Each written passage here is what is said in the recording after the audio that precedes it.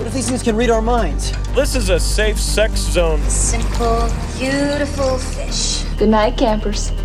Turn on, tune in, talk movies. Welcome to the Video Cult.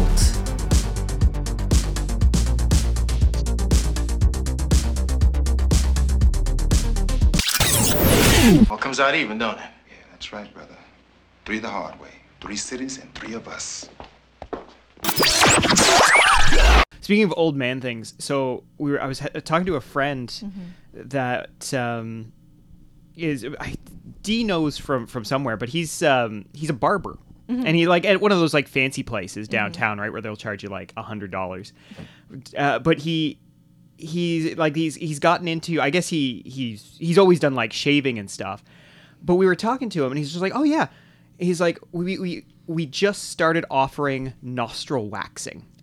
But the thing was, like, he was having this conversation, and like I'm talking, like he's just talking to both of us. He's kind of looking at both of us, but he turns specifically to me when he's like, "Yeah, we're offering nostril waxing now," and I was like, "What?" In my brain, I was just like, "Oh no!" He looked straight into my nostrils while he said that, and I'm so self-conscious about it. When we went on vacation in the fall, we went for 2 weeks just around the valley, and we had to stop in at like a pharmacy in Annapolis Royal because my nose hair got too long, and I was noticing it every time I looked in the mirror. I was like, oh no, it's like coming out from everyone is going to see my nose hair. So we had to stop in and get like the little tiny scissors so I could trim them. But yeah, it was getting old is fun. But yeah, I thought I'd share that. Welcome to the Video Cult, everybody. Oh no, we can't. Oh no, we can't open with that. We can't open with that. I am recording, but oh no. Oh no. I also have a nose hair trimmer. I don't Okay. feel as self-conscious about it because I feel that it's camouflaged by the rest of my beard when it does decide to stick out. But I do shave them, but then I get ingrown hairs on the inside of my nose, which if you've ever had a pimple on the inside of your nose, it's that, but worse. Ew. Yeah. I, for one, don't have extremely long nose hairs. That's good. That's All good. that I don't estrogen. recommend it. No. It's not great. No, I mean, give each other like, I don't know, a couple more years. The worst thing about it is the stealth aspect, because it's not like you notice that the nose hairs are growing. You're just like, you're not looking in the mirror being like, oh, I should trim these soon, kind of thing. It's you wake up one morning and it's like a full pricker bush just sticking out of your face, and you're like, how long has this been like this? How long? I need answers. Mine are like, it's like when a pig gets out into the wild and grows tusks because Like- it becomes oh, a like the little feral bull, bristles? so it's just like, they're just like curling out here, and it's like, ugh, I'm going Yeah. feral, I'm going pig feral. Oh no. Oh my god. So, welcome to the Video Cult. I'm Josh. I'm Nathan. And I'm Gabby. And this is the little peek behind the curtain, the first episode that we're recording in the new year. I don't know when it's going to come out. Because Not that long in the future. We Yeah. don't have the backlog we used to have, so. that's true. We're slacking. Mm-hmm. Despite having less to do for some of us, we're slacking real hard. But for this episode, we did 3 the hard way. Mm-hmm. And obviously, we're going to get into it. But what did you guys think of it? So I'm not familiar. I know of like the blaxploitation films and then the era and that kind of thing, but this was the first one that I had properly sat down and watched, and I was not disappointed. This movie is way too much fun, and it has this just gorgeous 70s style to it. I thought it was shot really, really well, because I was expecting something fairly low budget and, kind of a little bit, grittier in terms of how it would have been filmed. But honestly, like, the production values were pretty damn good with this, and I had a wild ride the whole way through. It's only an hour and a half, so it really... It's a crisp hour and 29 minutes, yeah. Yeah. I basically, when I watched this movie, and I was like, if you've seen this movie, you've seen every single Quentin Tarantino flick. Oh my god, yes. Because like a it's great got point. karate, it's got like white people saying the N-word. It's got like that like funky fanfare, you see, and it is like just after I think like Reservoir Dogs and getting into Kill Bill and all that stuff. You have like Death Proof and fake fan, Pulp Fiction and all that stuff. So you do get like that. There's that big exploitation vibe. And I've said this before on one of our cult meetings before, but Quentin Tarantino definitely does get a lot of his inspiration from like a lot of exploitation films, because I've seen it with the movie Lady Snowblood, which is like a movie he basically forced every single person on break during the filming of Kill Bill 1 and 2 to watch. Because watching Lady Snowblood and watching Kill Bill and then watching 3 the hard way, you're just like, yep, this is just like Quentin Tarantino just copy and pasted into like a lot of his movies. So. Yeah. Let's drive around LA, play some funk music. Yep.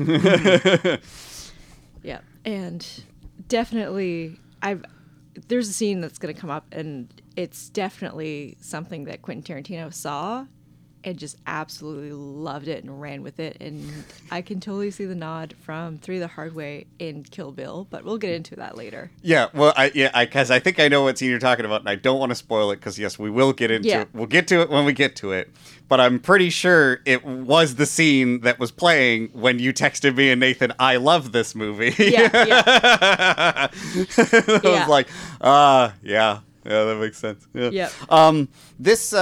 I had a great time. I wasn't sure what kind of movie it was going to be. I figured it was going to be good. I'd seen the trailer before, but I wasn't sure if it was going to be kind of a fun bad or like a good bad or just good in general. Like it's kind of, there's a sliding scale, and I wasn't sure where it was going to fall. And yeah, it really surprised me and moved along at a good clip, especially being an hour and 29 minutes, because it is the early 70s, and sometimes movies were too fucking long. Yeah. Like there's even though there are the times that show people arriving at an airport or leaving an airport to establish things, they do kind of get rid of some of that and go quick. So it is cool that way.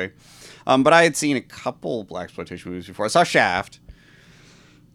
That might have been it. Shaft and Black Dynamite, so which is a parody of such things. Which, after seeing 3 the hard way, it kind of makes me want to watch more blaxploitation films. Oh, definitely, yeah. It's like there's a whole thing out there. And definitely like 3 white people with a podcast. We don't really have like a lot of say when it comes to like race relations, especially in like the 1970s. How dare you, sir? We are clearly experts. We have microphones. After watching this movie, it's clear that no one's had it harder than the white man. Oh yeah. But yeah, you could definitely tell like the people who, like, a lot of like black producers, directors, or like actors have definitely put like a lot of love and a lot of like thought into portraying their like many social issues in like that they experience, still not being so far off from like the from segregation and like because what is this, 73? Yeah, super close. So anyways, let's get into the dick jokes. Yeah. All right. Yeah. So welcome to 3 the Hard Way. So we open on a dark kind of balcony hallway here. There is we get a shot that is of a prison food cart, and it's shot from kind of like a low angle, so you can just see the feet, you can see the cart being pushed here. And there's a man in barefoot, and he's pushing a cart behind him, and this is a character, one of the neo-Nazis who will appear several times in this movie, and all I could think was how big his head was every time he was on screen, because his head is massive, but he's dressed as kind of a prison guard. He's got aviators on in the middle of the night, which is a choice, and he's got a rifle. He's kind of pushing him forward. This guy's passing out food to these little like prison apartments where they've got people come to the door, take their food, and go back in type of thing. Now, with a nice ding sound and a freeze effect. Someone clearly got a new tuning fork. Yeah. They're very happy to use it for the first 5 minutes of this movie. Yeah. I thought that my player was skipping No. with the little freezes, because I was like, what is going on? But I was like, wait, the music's not frozen. Yeah, am I was jumping? What's happening here? Yeah. So I never really got used to that, and it doesn't go through the movie very much. Like, there's only a few freeze frames, but this was an interesting a way to It made start me things think off. so at the beginning too, because I'm using VLC, and VLC sometimes is notorious for hanging on a frame. Yeah. And what I was thinking here, though, was it was so beautiful to see a scene in one of our movies that was supposed to be dark, and it was dark. Oh, Yeah. I immediately was like, it's not day for night. Yeah. It's not day for night. Yeah. There's some day for night later. Oh, yeah, there is, yeah. They let us down a little bit later, but not only once. Only the one time, yeah. Yeah, it's... Yeah, it's funny. I'm so trained now for day for night. I actually didn't notice it later on in the movie. I had to rack my brain there when you said that. And I was like, oh, right, that I whole was section. just like, Yeah. I was like, maybe it's dusk. So there's as they're going through, he meets a woman at the door, and they kind of share like a little touch. Yeah. But then the guy comes behind him with the rifle and kind of like chokes him back, and they have to move along. After the last door, the prison guard kind of just wanders off and turns around for a little bit. I don't know if he was checking on something, but he's just distracted momentarily. And our prisoner, he takes this opportunity. He sees a little pry bar on a nearby work table, and he quickly steals that, stuffs it in his clothes. And then he is taken back to his own kind of cell apartment here. And I say cell apartment because when you see it later on in the movie, it's almost set up like a motel-esque type of thing. So it's open to the air, but there's these rooms, but they're very clearly being... I'd wager it was a motel that was under construction, and that's why there's that shit that's there that he's able to get the... Yeah. Whatever, he grabbed a screwdriver or something. Mm-hmm. Oh, I think it was like a... It's like a little pry bar. Like it's like a Yeah. miniature crowbar. Yeah, it's like okay. a pry bar. Yeah. So once he gets back into his little apartment there, he wastes no time once the guard goes of prying the door open and making his escape. Runs out past the other apartments, and he ends up in a big warehouse. Now this warehouse is full of bodies of black people. And just like immediately, like they're just kind of placed in places, like they've been experimented on, is what we're kind of led to believe a little later on.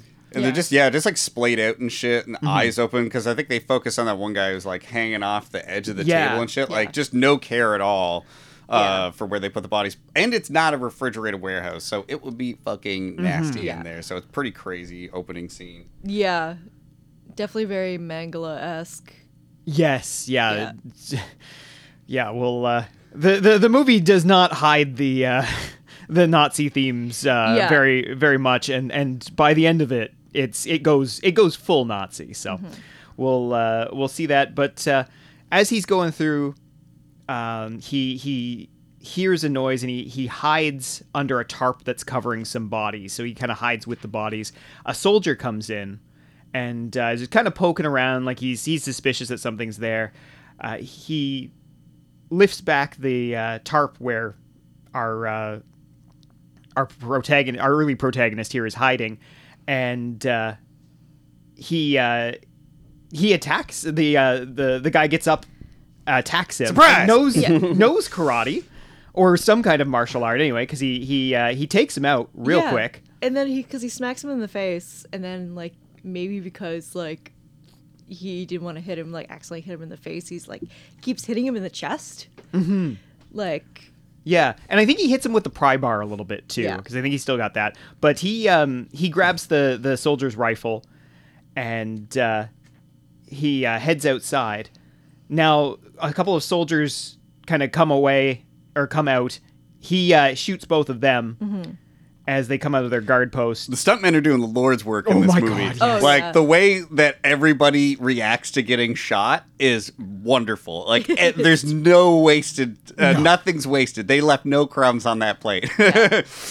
We'll get into this more because it happens throughout the entire movie. Yeah. Death noises in this movie are unmatched by any film I've ever seen because it's just all Wilhelm-esque. Just screams at the like There's it's all that. Rube Goldberg-esque things of like Yeah. one person getting killed and holding down the machine gun and like killing three of killing- their Yeah, yeah. friends and like everything it's blowing so up. good. Yeah. So so he shoots those soldiers, but he gets shot in the gut.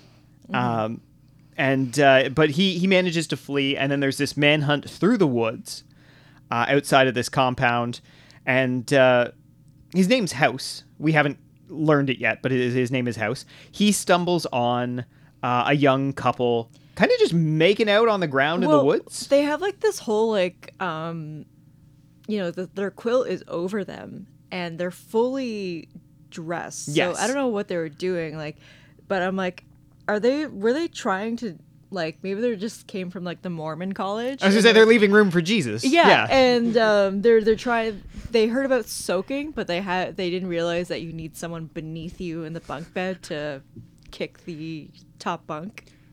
Have you not heard about soaking? I have not. I can see it in his face. He's He's like, oh no, something has to be explained to me now. Do you want to do it, or do you want me to I'll do explain it. I'll do it. So basically, it's a loophole, like like the Catholic loophole of like doing anal. Mm-hmm.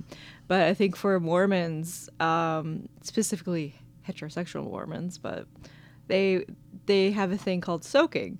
So basically, it involves 3 people, but the third person's not actually. Well, anyways, so you have 2 people on top. Okay. Probably missionary, where the dude's like just inside the woman, and Okay. they're not moving. So Okay. they're not like actually having sex, but he's inside her. So you have like the person below the bunk being the person to really propelling the two of them. the two of them. So they'll be like on the bottom bunk while they're on the top bunk, and they're like kicking. That's the most ridiculous shit I've ever heard. I know. Just have sex. Yeah. Like, do you think when you die and like you pop up to heaven, God's gonna be like, "Oh, you got me on that. You got me. I You wasn't got me on thinking." You gotta sit there and watch the whole tape with God in silence. Yeah. He's like, he just kind of keeps nudging you, being like, "You think that's gonna fly?" You know what? You don't get, so you expected 8 planets, you're only gonna get 7 because of the soaking bit. I don't know how many planets they get. Okay, I'm not a Mormon. I forgot that Mormons get planets. They do. They get planets. I remember. Well, the hearing men get something like planets. that. The women get to serve their husbands on the planets. I think. At least everybody gets magic underwear that protects you from knives and guns. Yeah. Well, I mean, that's the important part, really. Yeah, which I think a lot of these Nazis should have worn. Mm-hmm. Holy shit. Yeah. Things don't go well for Can you them. be a Mormon and a Nazi? I think so. Can you be both? I think don't so. know. I haven't asked enough Nazis or Mormons, I guess. Yeah. Okay. So he stumbles upon this young couple doing Mormon stuff under a blanket, and he comes across them. They, of course, immediately think that like he's trying to rob them or something, but he's got a rifle. He makes them drive him back to civilization, and then we get our credit roll, and this is over some lovely footage of one of our protagonists, Jimmy, and his girlfriend Wendy, driving around town in their really sick-looking white convertible. They're doing all the kind of high living things that people would have done in the 70s. You know, going out to eat, going shopping. They seem quite well off here. They do lots of hand-holding and smooching, and it's over a song about Wendy? Yeah. And then I should have checked this, but I don't know if this is just a song that like just happened to fit the bill, or if this was something written specifically for the production. I didn't do too much of a deep dive. I just looked around and I didn't find any just here's what happened on the production. There's probably some articles where people did Yeah. more research than I did that I could have found. But Because- yeah, I didn't find anything on it. Yeah. Like there is the soundtrack listing. I was gonna but say, I don't yeah, know well- if they made it for the movie. We'll hear more later, but they definitely did create a theme song for the movie. Yeah, that there's a we'll hear in a bit. couple songs. Yeah. Because it almost uses like funk music like a Greek chorus for this Yeah. movie. Yeah. I mean, I don't understand why dudes don't, write songs for their girls with their names in them, and along with a string orchestra. It's not done anymore. Please be here with me, Wendy. No, it's the death of chivalry. Honestly, Exactly. And he in our is a modern day. music producer, so it Yes. would make sense that Yeah. this song is maybe even diegetic. Yeah. We watch them frolic and enjoy their lives for a little bit, and kind of come back to the plot as they pull into a parking garage. What a shitty parking job. Oh yeah, Dude's driving a fucking Rolls Royce, has a reserved parking spot, and still parks in it like an asshole and takes Yeah. up a bunch of the other spot. Yeah. Also, he has a personalized license plate that says late. His last name is Late. It says Late 3. Which does he have two other cars, or am I? that's got to be it. I would right? imagine. He's Yeah. a rich Yeah. music Yeah. producer. You Or see it's his a house at the call end. forward to the name of the thing and the fact that there's going to be 3 of those dudes. That would be my only other thought. Yeah. That might be it. But yeah, Jimmy has absolutely has a lot of money here, as we'll see. So they get out of the car. The girl from the woods stops them and leads them back to her car. And House is in the back. And I love his casual greeting for Jimmy. He's just there holding his guts in. He's just like, "Hey, Jimmy, how you doing, man?" Yeah, it was so cool. It's all really way too casual. It's way too Doesn't casual. open the car door. Nothing like. Also, why not just take him to the hospital beforehand? I think he specifically wanted Yeah. to go to Jimmy. Like he directed them see. to take him see. there because he knew Jimmy was going to be there, I think. So yeah, he's in the back. He's looking really bad. He's got things to tell Jimmy, but Jimmy's like, we need to get you to the hospital kind of thing. So they have a little hospital bed heart to heart in the next scene here, where House is trying to tell him about all of the evil experiments and everything that's going on, but he is maybe partially sedated, and also the fact that he has a gunshot wound, lost a lot of blood. He's not super coherent about it, so Jimmy can't really tell what he's trying to get across. And but he does kind of get across that there's a group that's abducting black people off the streets, and they're experimenting to try and find a way to eradicate just the black people in America. And then Carrie thought, she was like, "Wait, are they trying to turn black people into white people?" And I was like, I hope not, because that, I think, is the plot to Undercover Brother, a my parody God. of this movie.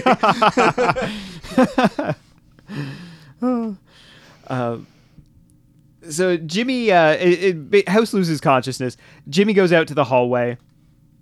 Wendy's there on the phone, and she is talking to, I think, his assistant on the phone. And because Jimmy's supposed to be with this group that's doing some recording today, but he doesn't want to leave House.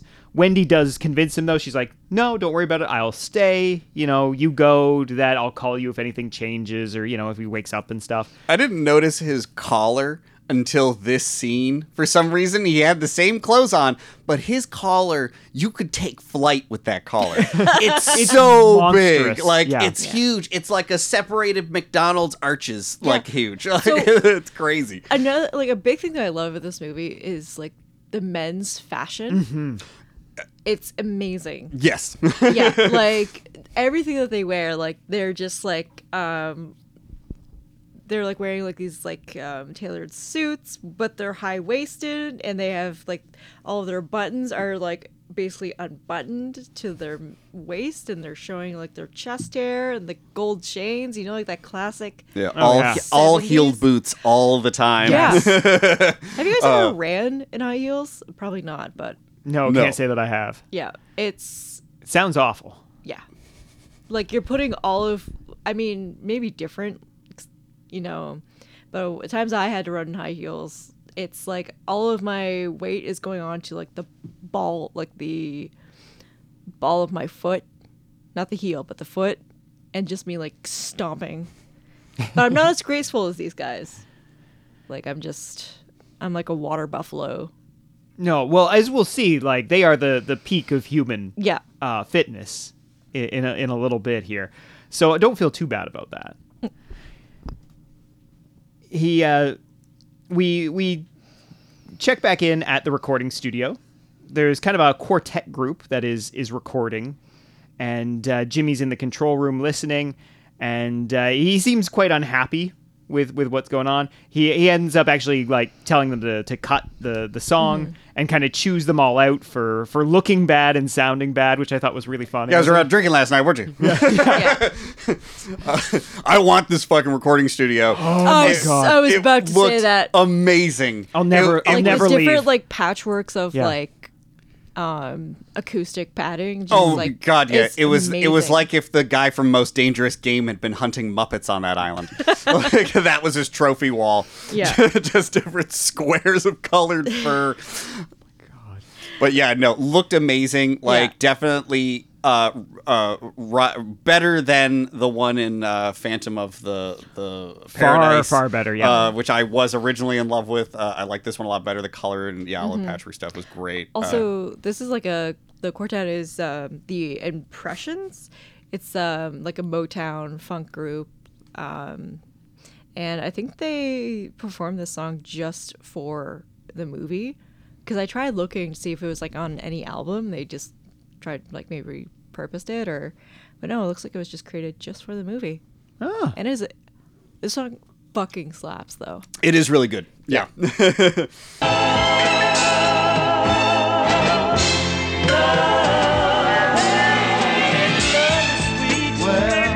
And when it's true, love can also make a fool out of you.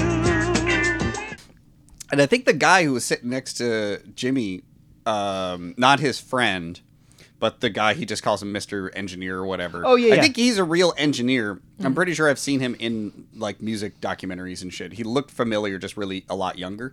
But he looks like a guy who worked on like some of Michael Jackson's stuff. I didn't look cool. it up, but he does look a lot like him, so it could be him that he just would have been around. It's like, like, hey, do this real quick. Nice. Yeah, so we get we get his assistant Johnny, who is sitting next to him. He tells him to chill out. He's just like, you're being a little harsh.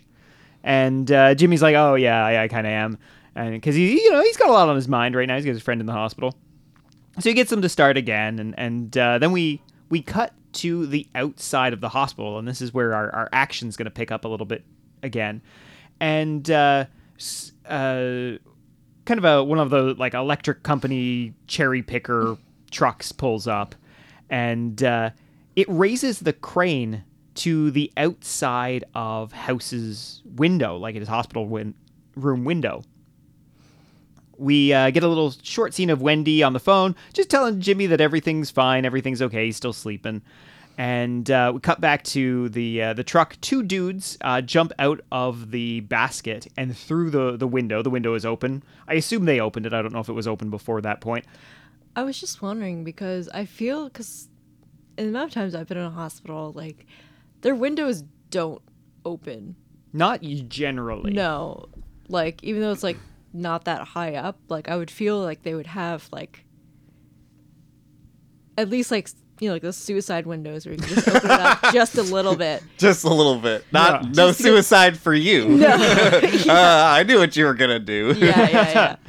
Like I would feel it would be like that, but it may be different because like maybe it's an old hospital built, Very well. And this scene is terrifying because he's not able to like call out for help or anything. And these guys that like you thought you got away, and then these guys fucking use a goddamn like power line working box to get your ass. Like fuck. And this, let's be fair here. This hospital doesn't reek of the highest level of security, right? Like, I feel like they could have just snuck in a back door and like dressed like in white lab coats. Have you ever been in any hospital that felt like it had a high level of security? Yeah, I mean, more so now. Like, my wife used to work at the IWK as a hospital in Halifax, and they at least have measures in place. Like, there's the various check-ins and stuff and that kind of thing, and doors with like key cards and stuff. In the 70s, I'm betting there was even less, to stop would-be assassins. It just seems like they went to a lot of trouble to get the crane and get up in the window. And then, so I was just like, okay, they're going to assassinate him. They're going to smother him with a pillow, right? And then just be like, oh, died in hospital. No, I thought like an idiot. Because one of the dudes, and I think it's Mr. Bighead again, he's in a lot of these scenes, but there's like a trillion generic white guys that look the same playing the neo-Nazis. I think because a lot of them are the same guys. I think there was like 15 or 20. And they just recycled them, right? Or maybe a bit more than that, because you do see like a huge crowd of them at the end, but I think that was every stunt guy, and they just, reused them a lot. Okay, that makes so much more sense, because there was times in the movie I was like, I know you. I know you. So that dude takes out a silenced pistol and shoots him about 4 times, which is a little bit much when he's already in a hospital bed. And House just kind of dies splayed out on the bed with a bunch of new bullet holes in him, which will not at all be suspicious. Yeah. So, now Jimmy and Wendy are finishing up their conversation. He thanks Wendy for looking after House and stuff. Wendy then goes to check on House, but the guys haven't left the room. They were waiting. They were lying in wait. And so they grab her as she comes through the door, and they take her out, I believe, through the window again, like through onto the cherry picker. And she is taken. And now we kind of fast forward a little bit here. Jimmy finishes hanging out with the group, and I think another producer. Maybe it might have been the same. It might have been Johnny and the other guy that was in the first scene there. And it looks like they've had some drinks and they were just kind of chilling out. But they're all going home. And then we immediately cut to police at the hospital there with Jimmy and a police lieutenant who you think will be part of the plot, and you will be wrong. So this is so Jimmy's obviously got the news at this point that Wendy is missing, House is dead, and the nurse is explaining to Lieutenant Dinesco that she only saw Wendy going into House's room, and then that the last time she saw Wendy is when she last went into the room, and then she's disappeared. Obviously, there's a dead body. The police is there. Jimmy is upset. He kind of takes it to the nurse a little bit. But I love that the cops are just sort of standing aside, letting Jimmy, famous music producer, grill the shit out of this nurse. And Jim Brown, who plays Jimmy, is like definitely the best actor in the movie, because there's something about, especially when you watch exploitation movies, sometimes the way lines are delivered, there's sort of like there's bad acting, and then there's like B-movie level acting, which is kind of like TV acting, and people are usually like that. But he really, the way he's a really good actor, and so he's almost too good for like a movie that looks like this. But it's his movie. Just this was like one of the scenes I noticed that where I was like, wow, his delivery is really good on everything, whereas other people, like this cop he talks to, can be kind of like cheesy and wooden. Yeah, the cop was very much the stereotype, right? Yes. Yeah. Which isn't bad for this kind of movie, and for like the 70s. I thought they were just, I was just like, oh yeah, like I could see that dude like in the background of any Dirty Harry movie, right? And like having a few lines. Also, like about like Jim Brown, he is like an ex-football player too. Like, oh yeah, he was something else. Yeah. He's ex-football player. He's played in a couple blaxploitation flicks, but also like unfortunately he has like a bit of a track record, like a lot of football players do, of like not being so nice to people. Like, You're like most football players. Yeah, like football yeah. players are in America are put up like on this pedestal as being these heroes, but I think commit more crimes than like Yeah. any other like professional athletes. Yeah. Like they're all terrible. yeah, I mean, because like, I think there's also like that connection between like concussions and Oh, CTE, yeah. and like domestic violence. So Absolutely. that's definitely like an interesting like. Yeah, there, especially in modern times in football, there's been a lot of experiences where people can point to a particular hit and they're like, he was never the same after that hit. Yeah. Antonio Brown is probably the most famous Yeah. one, and he got absolutely destroyed on a play and has been progressively just on a downhill spiral, like got himself kicked out of the league. Yeah. And got back in, quit on his team mid-game by like taking off most of his clothes and running off the field. All sorts of lawsuits, all sorts of trouble with the police, and you can watch interviews of him kind of before the hit and after the hit, and you're just Yeah. like, oh no, like it's sad. It's one of those things where people like to clown on him a lot because the things he does are legitimately insane. Yeah. But at the same time, you're just like, oh no, like he had his life ruined.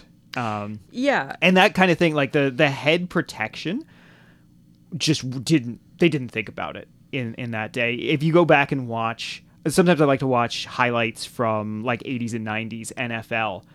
And that was the era of the huge armored shoulder pads. And you watch any like hits highlight video and you're just like, every single hit that they show is now illegal and would get you suspended. Yeah. Right. That's how much has changed, but it wouldn't surprise me at all if that was a factor. Yeah. So I don't know much about Jim Brown's football career, but I do know a little bit about Lawrence Taylor. Y'all ever hear of Lawrence Taylor? Yes. This guy used to smoke a shitload of crack and then play football.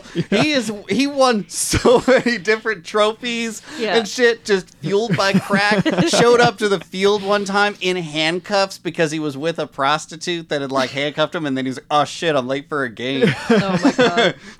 Also, like,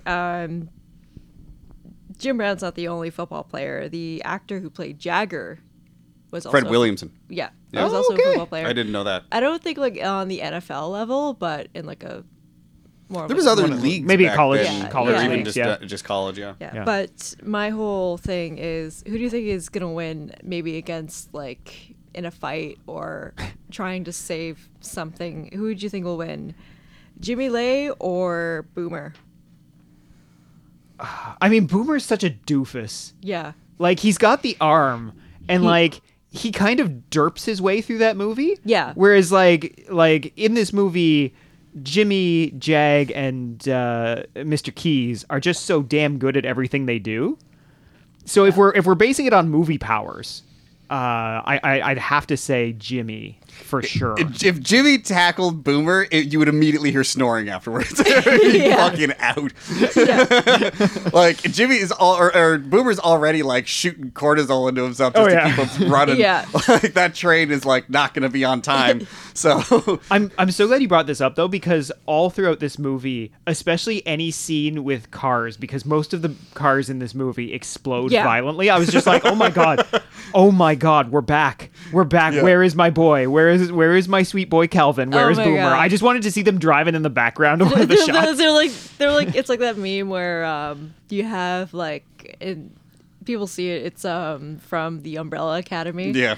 They're like one person's driving, they're like looking at them. The other person's driving, like looking at them too, like with this like weird like what the fuck are you doing like sort of deal. Like so it's just like the three guys and then like Boomer and Calvin like separate like explodable like white Rolls Royces. oh my God. Yeah. Yes. So the same car, they're just like what? Oh dear Lord. And Is the Taking of Beverly Hills a sort of sequel to? I think every movie we do is retroactively Yeah. becoming part of the same universe. Yeah. Exactly. Because that California couple honestly was just waiting for fucking Tarot and the boys to roll by. Yeah. It's Tyrone Adam. I And the think fucking scientist used to work with Meyerling. Oh my God, yes, we've done it. I can connect all of this. I can find something that brings all The of it video back cult together. cinematic universe. Oh my god! And then we're gonna tease Lou Gossett like, Jr. was going to be for the hard way, but Lou Gossett Jr. was busy setting up his fucking his new water blah. new What water the fuck park. is it? SeaWorld. Yeah. Yeah. Jesus. Yeah. I was like, water park, aquarium. That's a callback to like half of our episodes. So if you haven't, if you don't Yeah. know what we're talking about, you've got some listening to do. All right. So, God, we've gone in directions here. Jimmy definitely knows Swan, another music producer. Yes. Oh It yes. just keeps going. Oh, God. The Nazi scientist also helped develop the robots from Chopping Mall. That seems plausible. I think it'd be closer to believe that he's involved with those elf people. Oh yes, I take that back. He's Yeah. closer with the elf people, Yeah. and I don't know. I mean, he looks like he's genetically engineered up an elf in his day. Yeah. Is all I'm saying. All right, let's Maybe had a baby with his daughter. Yeah. Oh, Okay. yeah. Maybe like an extra cult meeting. We'll have like a whole like cork board and Yes. like, red string. Yeah, we need a red string line Yeah. map. All right. So, there's this scene with Lieutenant Dinesco and Jimmy and the nurse. So Jimmy is upset because obviously Wendy is missing and no one seems to know what's happened. Dinesco has a brilliant, like, classic 70s action movie. This is more something that I've seen in a lot of, like, cop movies, but Dinesco telling him, like, don't go it on your own kind of thing. And I was just like, oh, yes, thank you for that. That was just... That's bullshit, Jimmy. Yeah, that is bullshit. It was bullet wounds, so what? Okay, fine. Who shot him? He didn't get around to telling me. Straight stuff? Hey, come on, Denisco. You think I'm gonna jive you now? You got Wendy, man. Who, Jimmy? Hey, if I knew that, I wouldn't be standing here talking to you. Hey, I'm warning you. Don't go this one alone. It just hit me right in the nostalgia. Jimmy, of course, is going to go it on his own, but not entirely on his own. So we catch up with him back at his office. Jimmy back at his office, he gets on the phone, and he talks to a friend of his, Bernie, on the phone about Wendy, and basically just being like, to check out some of the places where she might go, just to be sure. He then hangs up the phone, pulls a revolver from his desk. He heads down to the parking garage, almost gets into his car, when he is attacked by a pair of matching two-door white sedans. This was fucking kick-ass. This was Yeah. good. This was so awesome. Those two stunt drivers did not have a single emotion left to give No. in their body. They were No. so straight-faced. They chase him around the garage, so he doesn't get a chance to get in his own car, so he's on foot here. He kind of opens fire on one of the cars and causes the one to kind of crash into the other, but they kind of recover from that. And They crash into him too. They They push do him. kinda They push him, Buddy yeah. against the wall. It's pretty crazy. Yeah. He gets free and flees up to the roof of the building, and they follow him. There was another good one where they like come together and he jumps up and grabs the yeah. lights and like pulls himself up and then the cars like crash God, I into the forgot about wall this. like as he jumps out of the way. Yeah. Yeah, there's a few good scenes of Yeah. him like deking them trying to get up and like kind of being able to get through areas as a person and not a car. Yeah. I won't be able to do the action scenes in this movie justice describing them. So thank you for jumping in. My action. But, I have like, actiontism, so Okay. I've got it. But honestly, and we always say this before we don't say it before episode. You usually say it during the episode when we remember, but please do watch these Oh my movies God. before What you are you listen to these fucking episodes. doing with your life? Yeah. Yeah. You're fucking wasting You'll get your life so much not more out watching. of these episodes. All of the movies that we watch are lots and lots of fun, with one exception. We won't get into it. Yeah. But Wait, how are we please gonna do. connect things to this? Let's throw it to the cult meeting. Yeah. It's Yeah. on the cult. We're gonna do a cult meeting about this Yeah. and some other things. Things is the family member that we keep in the attic, okay? And we Things just is don't the- talk things about is The You one that go. we feed fish heads to. Yeah. See, he gets up to the rooftop. The cars follow him, and he shoots one of the drivers as he's kind of coming up the ramp to the roof, which causes the car to kind of crash through the wall of the rooftop wall and burst into flames midair. I love that so much. And then explode violently when it hits the ground. And both cars go. Yeah. I didn't notice if they kind of crashed into each other or what happened, but I was like, when the other car started following it, I was like, wait, what happened? It was like, not without my brother. They just had to go at the same time. Well, so much of this movie, especially like the last 15, 20 minutes, is like the bad guys running single file into places that I almost felt like it was almost kind of a Lemmings thing by the end of the movie, of them just like, oh no, they just look to the guy in front of them to see what they're doing. The amount of times that one of our heroes walks into a room, not taking cover, just holding down the trigger on a machine gun and spraying it left to right, and then 15 dudes like do pirouettes and crash through tables. It's a lot. It is very high. So now, so Jimmy defeats the two sedans. Oh, the cars drop like fucking 9 stories. It's a very tall parking garage, and that tall enough that it lands on the roof of another parking garage. They both like just crash together down and explode some more. And, looks great. Great stunt. Yeah, for sure. A lot of this movie, like, there's so many good stunts.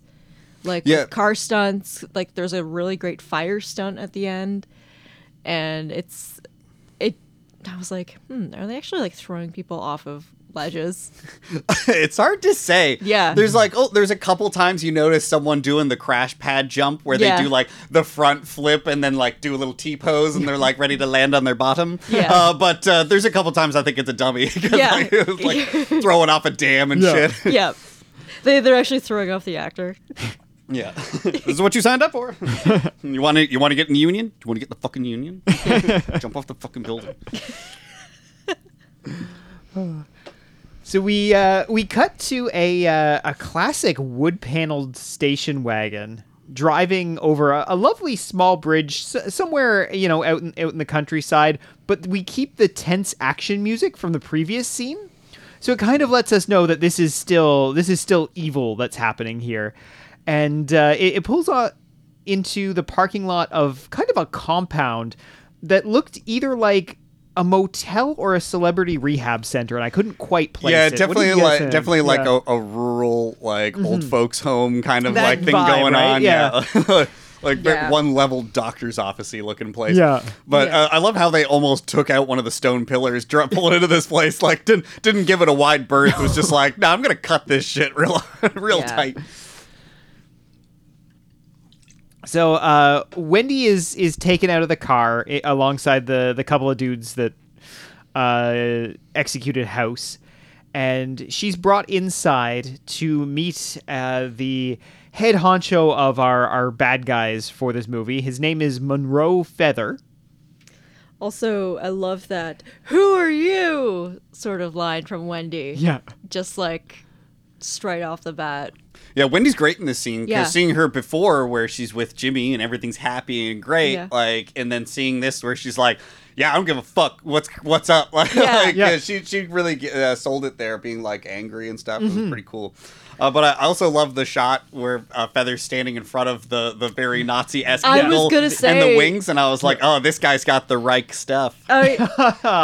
Ayo. I wrote that down like 3 pages later, and I was like, I'm gonna fucking say that on the podcast. Oh my god. Because I was gonna say, like, it looked a little like Third Reichy, but I like the Reich stuff. Yeah. Yeah.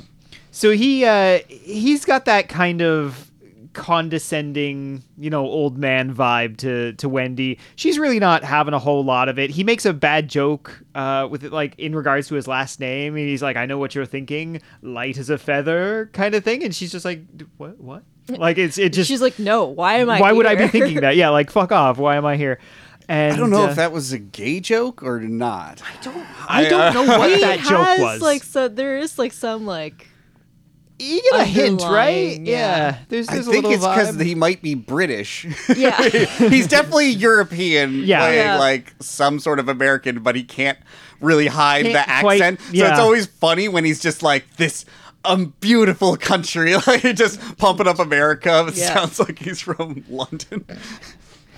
Wendy doesn't like the joke. So the big-headed guard from earlier, he's in there. He slaps her, and Monroe's disappointed that they only brought Wendy. And the big head guy says that they're working on capturing. He has a lovely slur for it, but we'll just say Jimmy because I think that's who they're talking about. Yeah. Wendy warns him that his trouble is only going to start when they catch up with Jimmy. And she is very prescient in this regard. And then Monroe, just to kind of, in case we weren't getting the subtle clues that the movie was dropping, goes on a short, sweet little monologue here about racial cleansing. And then has to take a phone call and says that they've traced a missing mark to Chicago. And thankfully, we cut straight to Chicago, downtown Chicago, where there's a man having a little smooch with a girl in the downtown before she gets in her car and drives off. The guy goes up to his apartment and is immediately jumped by Jimmy. And the two wrestle a little bit until the man Jagger, who we'll learn his name in a second, he pulls out a revolver. But Jimmy reveals himself. He sits down on his couch and he's just like, it was all in good fun. Yeah. Would have been crazy if he shot him and then just the rest of the movie is him like covering it up. like nothing. It's like, that's it. Yeah. God damn. It just reminded me of like the Pink Panther, when Kato just like just like attack at any time. Do you feel like that's like just their relationship? Like Jimmy comes home after a long day at the studio, and then you just have Jagger come down like pulls a plastic bag over his head, tightens the string. Fuck you, Jimmy. Fuck you, Jimmy. Another time, Jimmy just shanks Jagger in the kidneys, like, got you. Yeah, you got two. Shut up. Escalating layers of pranks. hyper toxic masculinity. Hyper violent pranks. Yeah. So Jimmy basically says that he needs his help, and Jagger's like, I knew you wouldn't be here unless you did, kind of thing. And they take a little walk around town. Oh, before they leave though, because he's holding the gun that he pulled on Jimmy, yes. And he's like, well, if we're gonna go, I need to get something. Goes to the desk and just gets a slightly different handgun. Slightly different, larger gun. It's got a cooler handle, ivory handle. They're both 44 Magnums. I think I looked it up. They both have huge guns. Yeah. But yeah, it was just funny that it didn't really feel like that different of a gun when he went to get it. Sorry, this is my house gun. I need my gun. It's like Mr. Rogers. Yeah. So they, I'm glad you remembered that because it's a fantastic little bit that they do there. So Jimmy's telling Jag about House, and Jag's thinking like, he was incoherent, that kind of thing. And they arrive up at kind of a Highline station, train station. Also, the ADR. This is where ADR goes wrong through this whole scene. They clearly did not say the things that they're saying there, because sometimes they're talking and it's not matched up with their lips. Also, in the credits, there is impersonator for two of the characters, so that's also not even them. Oh wow! So because I was like, I was scratching my head, like, which one of them is supposed to be talking this ADR? Because it sounded off. But it's two impersonators re-recording lines because clearly it was Chicago, windy as fuck. Oh my god! And they probably got no sound on the day outside. Oh my god! The first scene coming up with Keys, the wind in this scene is hilarious. So they arrive up at a Highline station, and they're immediately jumped by a couple of thugs, of course, working for Monroe. The one very quickly gets thrown under an arriving train, and Jag and Jimmy give chase to the other. So one thing you should know going into this movie, and if you haven't watched it and you've disregarded our warnings to this point, all of the protagonists are martial arts masters It will never be explained except for Mr. Keys, who runs his own dojo. The other two, though, Which I are have just as thoughts on deadly. when we get to that. Okay. Yeah. So they immediately kind of dispatch the first guy. The second guy makes a run for it, and they give chase. And then there's kind of a bit of a Scooby-Doo run around town, causing near accidents and stuff. And you kind of see them from afar, giving chase. And Well, I run. love when they first leave the train station because, man, is it hard to look cool running downstairs? Yeah. I was like, well, I don't know why they kept this in because they both look really dumb trying to go quickly down the stairs Yeah. and both like 6'4". Yeah. They there's a cool reflection shot in this chase. yes. That I really like. Yeah, we'll get to that because they chase the thug into what appears to be kind of a back alley fairground. Like they just round a corner in downtown Chicago and they come across like this fairground kind of, but it's all of the stalls and stuff are built into like buildings. Like it's not just like a pop-up thing.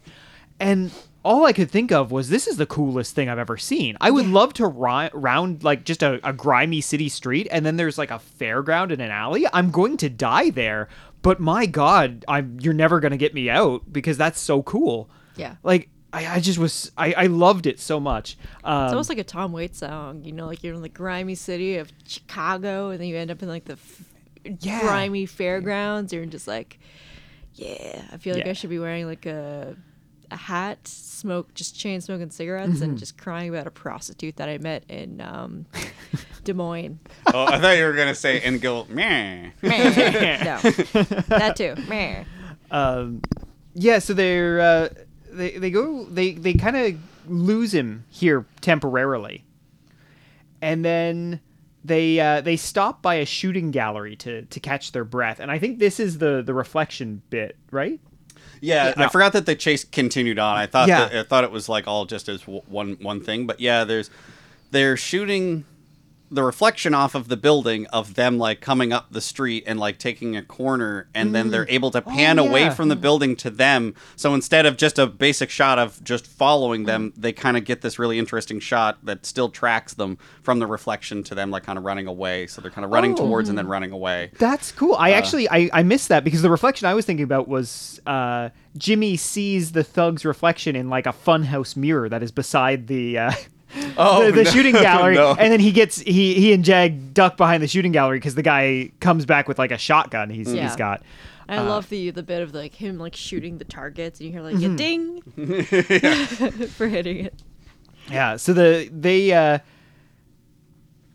he opens fire, but they of course jump behind, and they're safe, and he flees. They give chase again, and now we go into kind of an area that is a bunch of arcade games, pinball, skee-ball, those types of things. Well, they run down a super busy street first, which was pretty fun. Just trying to pick out all the stores. There was like a Madame Tussauds, and a Ripley's, Believe It or Not, and right next to a strip club, right next to a like day rate motel. That's synergy.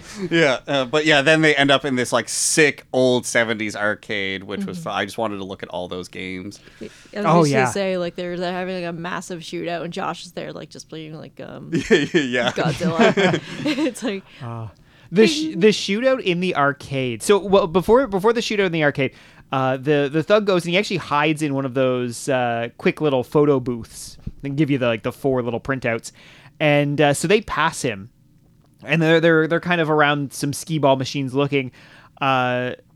Jag turns around and he notices, he spots him. I think he probably spots his feet or something in there, and shoots him, and the thug falls out of the booth. Then evil bad guy reinforcements arrive. A shitload of guys. A ton of guys with automatic rifles, and they have this giant arcade shootout. And some of it, I was just like, "Oh man, like those games look so fun." I was a little sad that all these games were getting destroyed. But Jag and Jimmy, they gun down a whole bunch of generic dudes in khaki. This, for the first 2/3 of the movie, if you see a dude in khaki. That is your visual cue that this is one of the neo-Nazis. So anyone who shops at the Gap? Basically, yeah. Because you will see them in like a full array too, not matching the Gap's khaki. pretty Nazi-esque. Yeah, It is. As someone who has worked there for like 5 years. Oh, so you dealt with the Nazis directly when they came in to buy stuff. Exactly. And I'm just like, you're buying out our whole like the whole armband section. the gone. whole armband section is gone. He tried to pay in some strange gold coins. Yeah, they're like little gold bars that have like a little Yeah. eagle on them, and Yeah. I'm like, sir, I can only take cash or Yeah. credit. A lot of old paintings that they just brought. Yeah. Just like, huh. Yeah. They kept asking me, Oh no. What did they ask you, Gabby? What did you Can't do it. What terrible joke did you just have that you decided maybe I shouldn't say?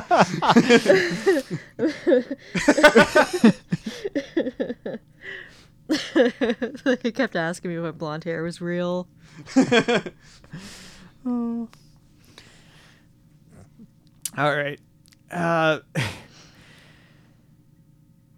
So we leave the we leave the shootout there once they've finished off all of the neo-Nazis. Yeah, Fred Jagger has a good line here because Jim Brown is like, "See, this is what I was trying to tell you." Now you convinced? Shit, I wish you explained like that before, man. Yeah. That was pretty funny. We head back to Monroe, and we meet his scientist here, his chief scientist, which you can tell by the lab coat, which is I always like for these types of movies because it Greasy middle part. yeah. And like, yeah, I keep making this joke, but some of these actors who worked with the Nazis look like they should be on a sex offender list. Because you have like the Nazi magician from Elves, like the guy who had like the slicked back ponytail, and then now you have this guy. And I'm just like, they're on a list. Yeah. The scientist's first line in this movie is just an emphatic genocide, and he starts defining genocide, which I thought was interesting, just in case his neo-Nazi employer is somehow unfamiliar with the term or the idea, but he is in fact, and we get a little bit of exposition here that he's gonna be surprised. Yeah. Oh, that's what we're doing? Oh no! Oh shit! Oh, I feel bad now. Shut it down. Burn it. Yeah.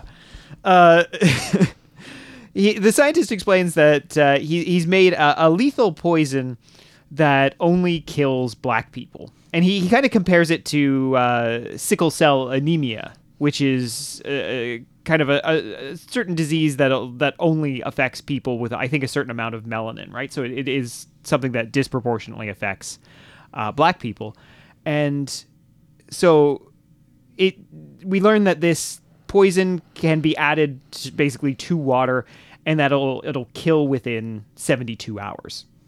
It took God 7 days to make the earth, but we will cleanse it in 3. Yeah, I wrote that down as well. It was quite a line, yeah. Yeah. So Monroe is very happy about this new development.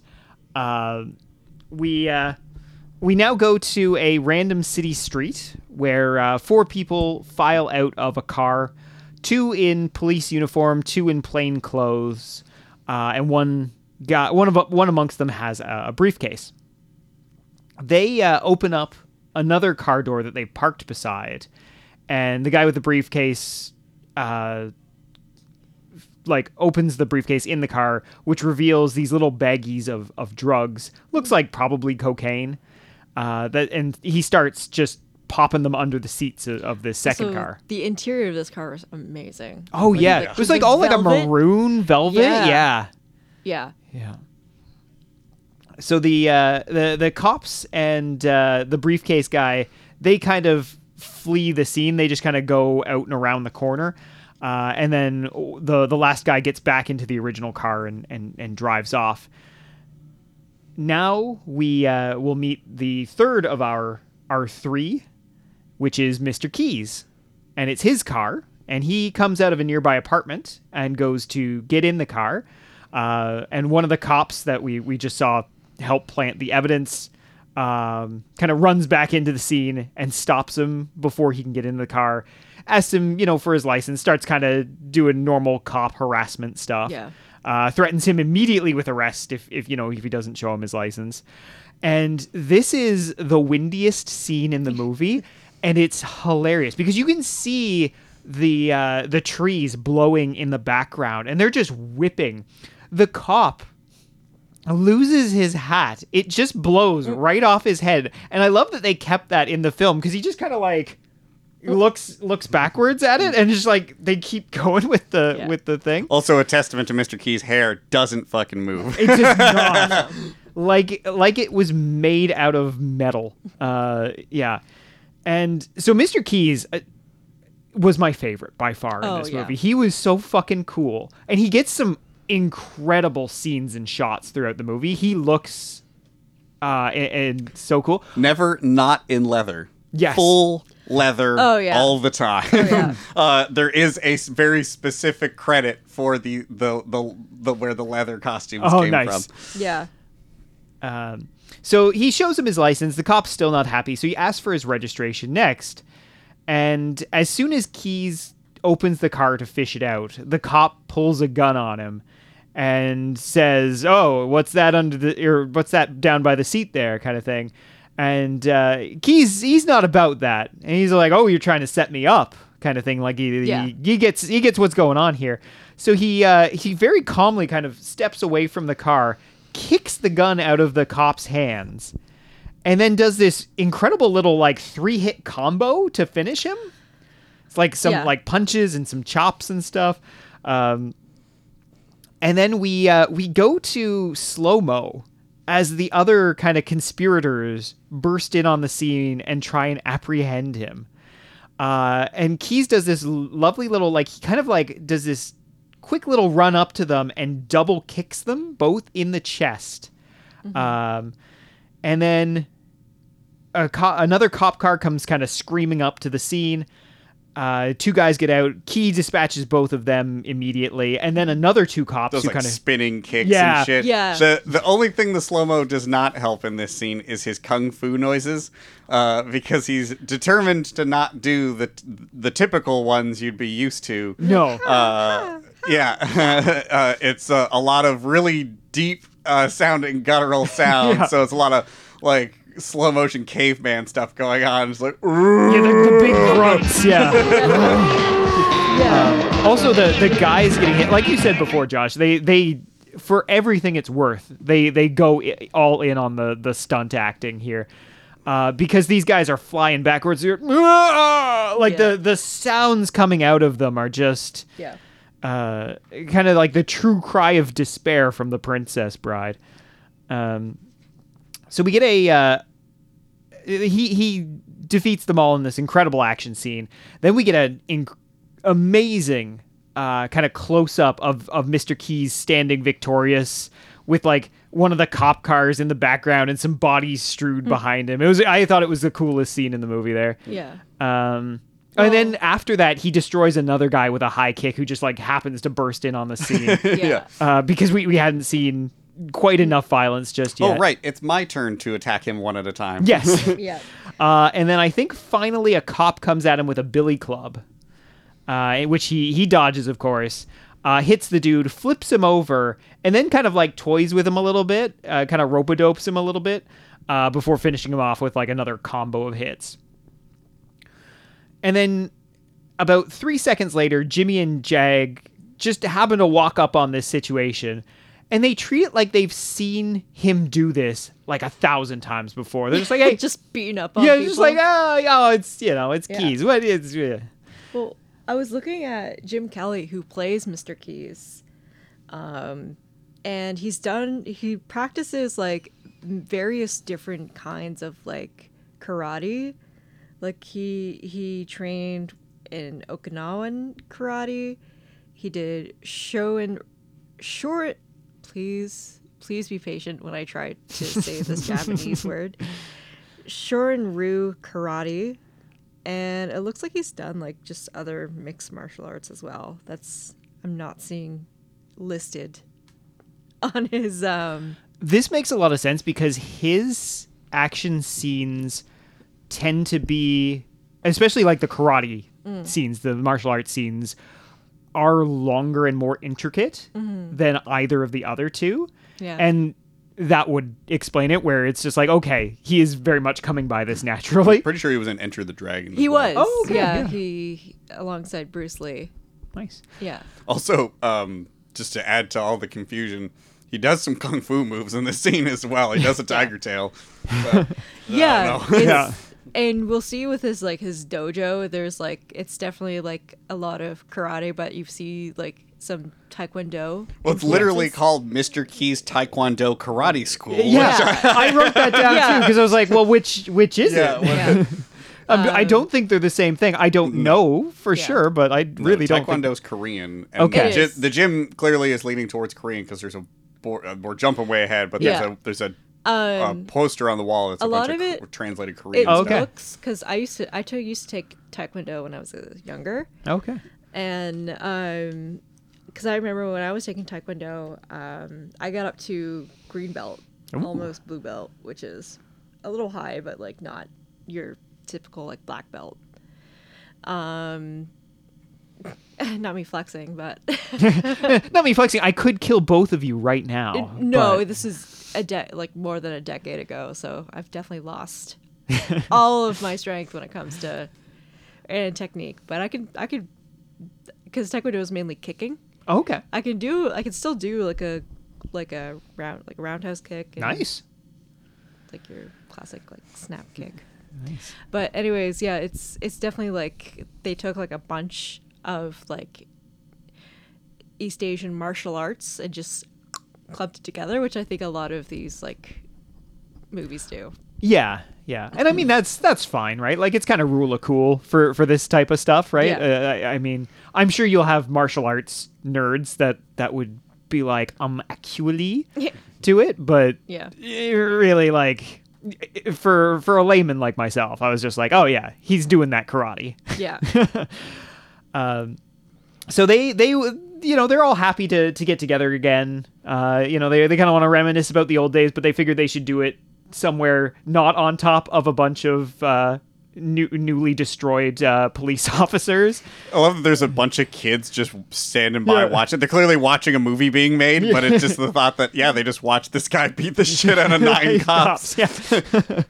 The coolest guy on the block. Yeah, they do see the better part of maybe moving their conversation. So they decide to head elsewhere, and elsewhere is going to be a car wash. But before that, we are going to take a little break, and when we come back, there's going to be more khaki Klansmen, and they're going to get their asses kicked. So Khaki Klansman. Say that 5 times fast. I don't know. Klansman, khaki Klansman, khaki Klansman, khaki. No. And we're removed from YouTube. Do you like stabbing the stand with a hunting knife while side-eyeing the wife of your stocky? Do you like sabotaging water slides to avenge your son? Have you or any of your coworkers incited criminal arson upon your person? Are you torn between two worlds, e.g. the life of a lawyer and that of a lifeguard? Then we implore you to listen to these curated clips. Take her under your wing. Guide her. Show her the way. See, the great lady's always been my mistress. Trevor Cole, shark fighter and virgin converter. Hey, you don't pass up one victim for another one. Not in my water or anywhere. You got that? Craig, why are you doing this to me? Damn it, now stop it! The poem? Tell me the poem. Like what? Like a power ski, man. If any of this or that was appealing to you, then you might be Baywatched. welcome back. I have to make a bit of correction. Okay. Yeah, what I said about Fred Williamson, because we were talking about both him and Jim Brown being football players, and I was like, I don't think Fred Williamson was in the NFL. He was in the NFL. He was with the Pittsburgh Steelers, the Oakland Raiders, and then the Kansas City Chiefs. Okay, so not only was he in the NFL, he played for 3 teams. He did. Okay. Yeah, his career, I think, spanned from like 1960 to 1967. Okay, so he was in the NFL for a good long time. Yeah. Okay, Yeah. wow. The lies never cease here on the Video Cult. But then again, you're Hate to see talking it. to me because I called the Rams the goats. You did. It was great. Yeah, the goats, and like the Saints the fleur-de-lis because I didn't know what they were called. So I'm not exactly the greatest source when it comes to all your football information. That's okay. We'll do a video cult special that'll just be me talking at you guys about football. Yeah, for or it an could just hour. be like Josh and I just like being like, hey, he throws the ball. Okay. Oh yes, you and Josh call a football game. That's it. That is it. We'll learn by doing. Yeah. Oh Yeah. boy. So Yeah. I'm sure with the amount of football talk we got into a little bit on this one, but far more on the Taking of Beverly Hills. I'm sure there's a movie that relates to football in the way that Taking of Beverly Hills did that we could weasel our way into doing a larger football-centric episode. Oh, be still my heart. That would be so much fun. All right. Well, getting back to our current movie here, our team, our Three the Hard Way, is not how they're known, but it's the name of this movie.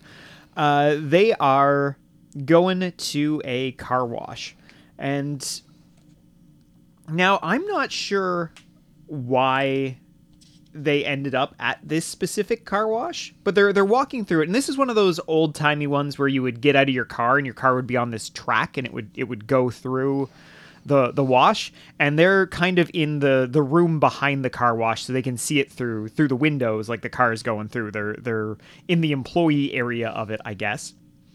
And as they're walking down quite a narrow hallway, one of the paramilitary neo-Nazis bursts through the door on the opposite end and opens up on them with another assault rifle. And two of the gang dive out the windows into the car wash itself to avoid it. Jimmy ducks behind a door, but Jimmy is grazed kind of in the midsection. Jag, he distracts and kills two more neo-Nazis that rounds like, the corner. Hey, I'm over here. Yeah. And then he ducks behind like a pipe or something. I think it was the funniest shit ever. Well, He's just especially like- because he had a gun and he had a clear shot on them. He didn't need them to turn around. Yeah. Like they turn around to open up and he's like behind cover, but He then needs he to- pops out and shoots them. He needs to could've look just them shot in the them, Jag. Yeah, he needs to look them in the eyes while he shoots Yeah. them. He wants them to know. He wants Yeah. them to know it was him. Yeah, he also needs to see them die. Wow. Yeah. Yeah. That's fucked up. Not as fucked up as some of the characters we're about to meet, though, in a minute or two. Oh my god. So after Jag guns those guys down, one of the Nazis tries to escape by climbing over a car that's going through the wash. Jag goes back, helps Jimmy out of the hallway. Mr. Keys catches up, and I call him Mr. Keys. His first name is Mr. Yeah. We had this bit at we kind of skipped this bit, but the cop asked him like, why is your first name Mr.? And because his mom wanted people to treat him with respect, which is very nice. Mm-hmm. So Mr. Keys catches up with a now very wet kind of khaki commando here, beats him up, but the others kind of, as he's going to finish him, tell him to spare the man so that they can take him and get information from him. No, just when he said finish him, I was like, don't finish him off, we need his cum. Immediately where my brain went. Oh. So now we get really a scene and a half here. So this is the pedestrian walkway in the middle of the Brooklyn Bridge. And I only know this because I've taken that walkway before, and we do get a nice establishing shot in a little bit. But right now you just see like the walkway part of the bridge.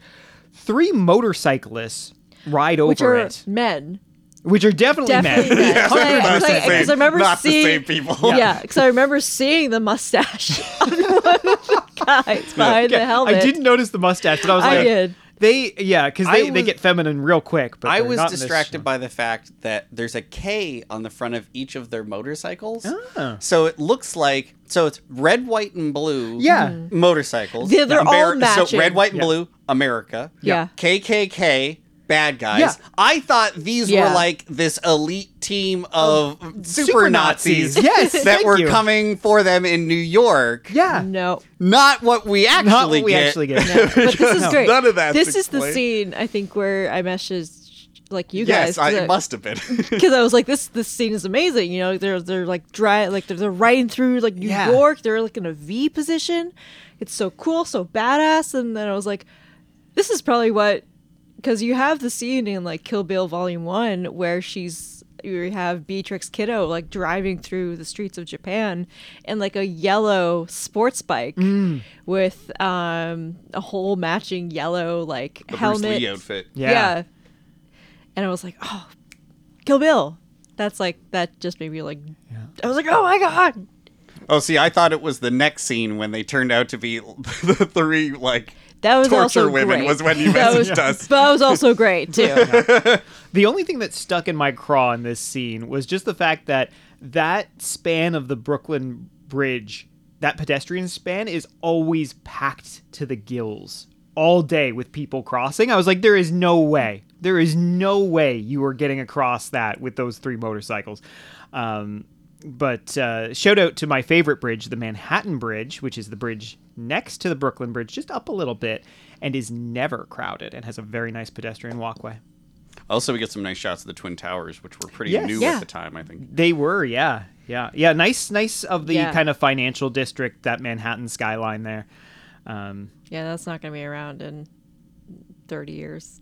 It's already dramatically different now. Yeah. Oh, absolutely, they've added a number of buildings to it. Yeah. I'm talking about the 2 towers. Well, I thought you meant 30 years from now, not 30 years from then. Yeah. Yeah, that makes sense. Ooh, I'm going to get us demonetized. That's okay. We were never going to get monetized in the first place. Yep. Checkmate, YouTube. Yeah, we need to use Patreon to trick people into giving us yeah. money. We're not going to get that sweet, sweet ad revenue. Yeah, no one's ever going to ask us to do an ad read. No. I'm just trying to think of us trying to segue like Nazis into like an ad, like a sponsored ad read. Like... It's like, speaking of incest, 23andMe. You know what can't be blown away?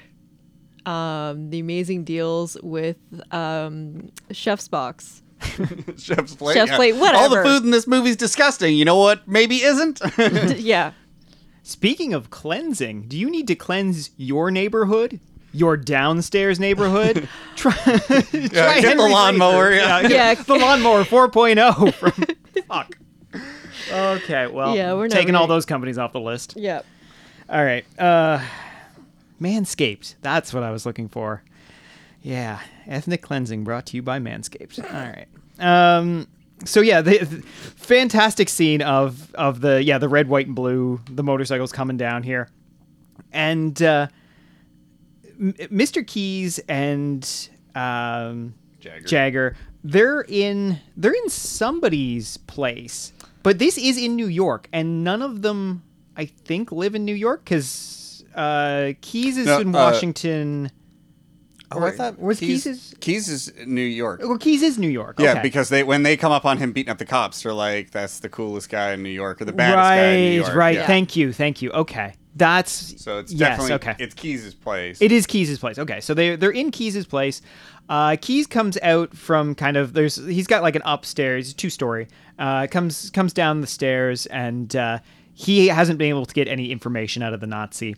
Jags gives him some shit for it, but then doesn't want to do it himself. He's just like, "Oh no, it's not my thing. You need professional for this kind of thing." And then the doorbell rings, and it is our 3 bikers. And at first I was like, "Oh man, it's kind of like a Wish version of Charlie's Angels." And I was like, "No, that's too mean. Like all of these women are very attractive." But it was just so funny because when you see them here, you're just like, that doesn't compute because they were a lot bigger and burlier on their bikes. Yeah. So they are, these are Jag's friends. I don't know how much like air quotes to put on friends, but he knows them in some way. The Countess, the Empress, and the Princess. Mm-hmm. And I'm not sure which one is which, honestly. I don't know if he gestures really, but like I couldn't make out which one was which. That's just their names. And, it seems like they're here to possibly torture this man to death. And like as they talk, you're just like, oh yeah, that sure seems to be the idea. Yeah. So they head upstairs. And they go into the room where the guy is tied up on the floor. They immediately get half naked. And they stay. Like, they keep their pants on, but they have, like, their tits out. Mm-hmm. Yeah, the rest of the time, the rest of the time we see them, they will be tits out. Like, they never put their shirts back on. The great line, "Slave, are you prepared to suffer?" And I could look at you all day. Thank you. And fucking knob. Yeah. I'd be like biting down on my cyanide tooth at that point. I'm like, it's not going anywhere good. Yeah. And really, just as things are getting interesting upstairs here, we cut to Jimmy. Well, they like start to open a bag, and we just get his reaction of the smile fade. Yeah. I was like, oh shit. Well, okay. What do you think is in the bag? Okay, so this is jumping ahead a little bit, like but we do see kind of the aftermath of their first session, right? Yeah. And like we go up there, physically there is no marks like on the outside of his body. But he's wearing boxers. So it could be a speculum. I was just thinking, did they do something internally to him? And that must be it, right? Because that and psychologically. Yeah. Yeah. But like how much, I mean, now I'm not versed in psychological torture, but like I just don't know how do you do that? I don't know. I think the writers didn't know what happened, and the fact that we're having this conversation is what they wanted, because it's just we'll always either never be able to think of it or think of something way worse. Send these women to like the Middle East for the CIA, because they can get anything for the CIA for their psyops. Just the three of them working at a black site somewhere. Yeah. So we cut to Jimmy. He's getting patched up at a hospital. Seems to know the doctor. They have some banter. Doctor's like, "Oh, if I didn't know any better, I'd say you got shot, but then I'd have to report that." And Jimmy's like, "Oh, no, just a little accident kind of thing." And they kind of have the kind of nod agreement type of thing. The doctor tells him to take it easy, but like obviously we know Jimmy is not going to do that. The doctor knows Jimmy is not going to do that, so it's just kind of throws it out there. Then we go back to Jagger and Keys playing chess while the girls do their work upstairs. Keys wants to know what they're doing and kind of starts to get up, and we get a perfectly cued man screaming sound from upstairs, which is really funny because this also lends more, I guess, questions almost in my mind of what exactly they're doing up there, because you don't hear a sound before the scream, right? Like it's quiet. Like you think you might hear them yelling, or you might hear like the sound of some kind of instrument of torture, but it's not. It's just very, very, very quiet, and then a blood-curdling scream, which made it more intimidating in my mind. Mm-hmm. Maybe the room was like kind of soundproof, and then like that just like that could be. He started screaming and he broke the sound barrier. Yeah. Keys does want to go up and see what they're doing, but Jimmy's like, "No, don't do that. Like you don't want to get involved." Or Jags warns him. Then the girls come out, and they are all sweaty and still topless. Mm-hmm.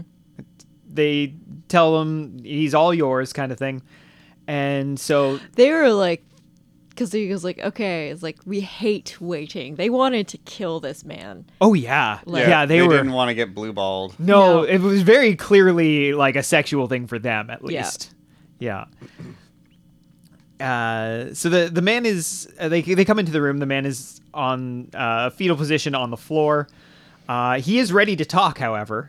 And he ends up with a little bit of like, Jags kind of throws him around and throws him onto a bed and stuff, and he does kind of spill the beans on pretty much everything, or as much information as he has. It didn't feel like he said much more than the first guy did, though. Really, no. He did kind of corroborate, I guess, House's story, but he says, yeah, like they're gonna kill all of you, being specifically black people. They can. It's test tube stuff. He's like, I've seen it. They can. It's test tube stuff, which I guess is his term for science. But he does tell them kind of the overarching grand conspiracy, but not a lot of the details because he probably is too low level to have any of those. But he does tell them that they plan to hit 3 cities first, Detroit, Washington, and LA. And then he goes through kind of this laugh screaming fit. The girls come back in at that point, and he kind of freaks out. He jumps up. Jags kind of like they go to restrain him, but he seemingly dies of fright. Yeah, that's definitely what happens because they say that. Yeah. Or it's almost like it was, I think like the ladies did the 5-point palm exploiting nutsack technique. Oh no, and that's that he had taken 5 steps and it just exploded and then he just died. Oh man. What a way to go. All of his blood was down there anyway, so it rushed out extra quick. Yeah, that's a Kill Bill throwback. Yeah. So Jags and Keys leave. The girls are quite disappointed, of course. They say they did get blue-balled in the end. They did. But then Jags and Keys leave. Unfortunately, we won't see the girls again after this point. But they meet Jimmy at the hospital as he's getting ready to leave. He's getting his jacket on. He asks about Wendy, but they don't have any new info there. They do have a couple of names, at least. This conversation does highlight how little more they know, like after torturing that guy, because he's like, he kind of presents it like they have all this new information. And it's like, yes, you have 3 cities, some of the biggest cities of the world, and you have to just search all of it. Yeah.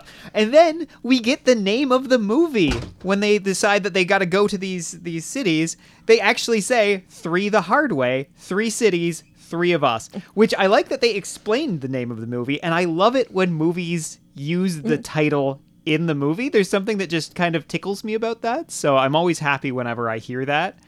Gonna take his face off. Yeah. There's a movie we might end up doing at some point. My God, can we? I love think we Face Off should, so much. But I feel like it probably should be a special Nick Cage's birthday or something. Okay, I think we should squeeze it in. Don't have to use it as a regular episode. Yeah, it's probably a little bit too well known. That could be a right? Patreon episode. People really want to know our thoughts on the cinematic masterpiece Face Off. God, gotta cough up $3 or something. All right, so we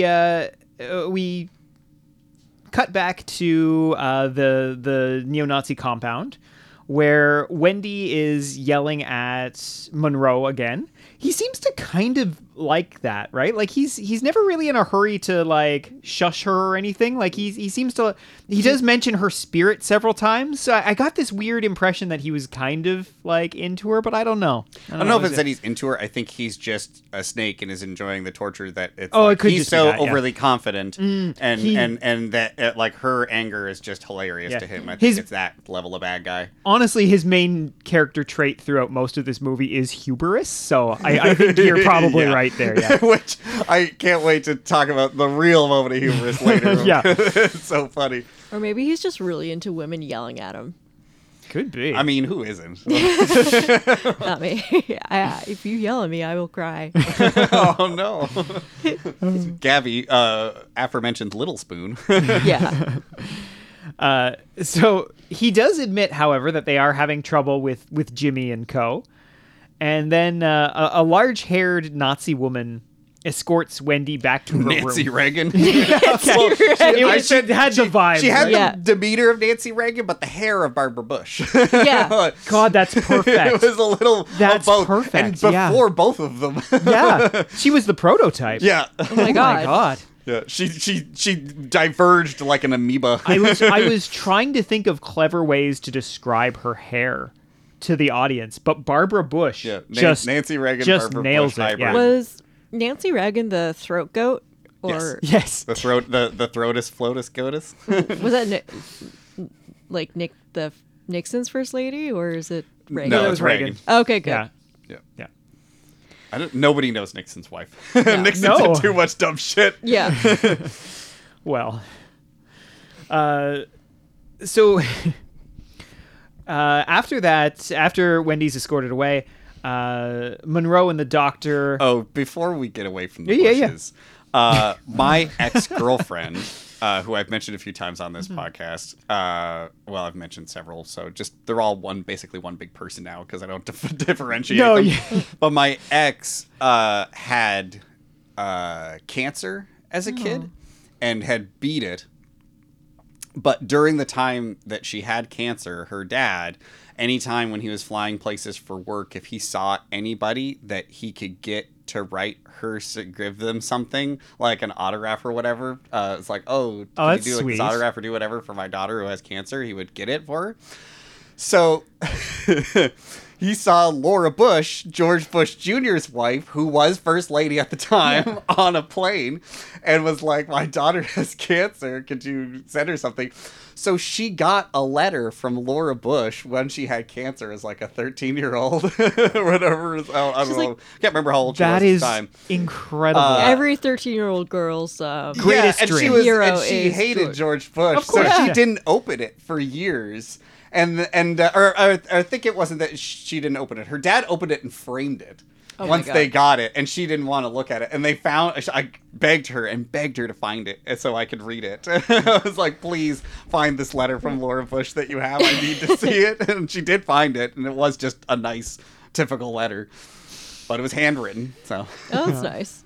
Yeah. I thought it'd be like typed up, like she just. It's like some White House aide typed it up and then she just signed at the bottom.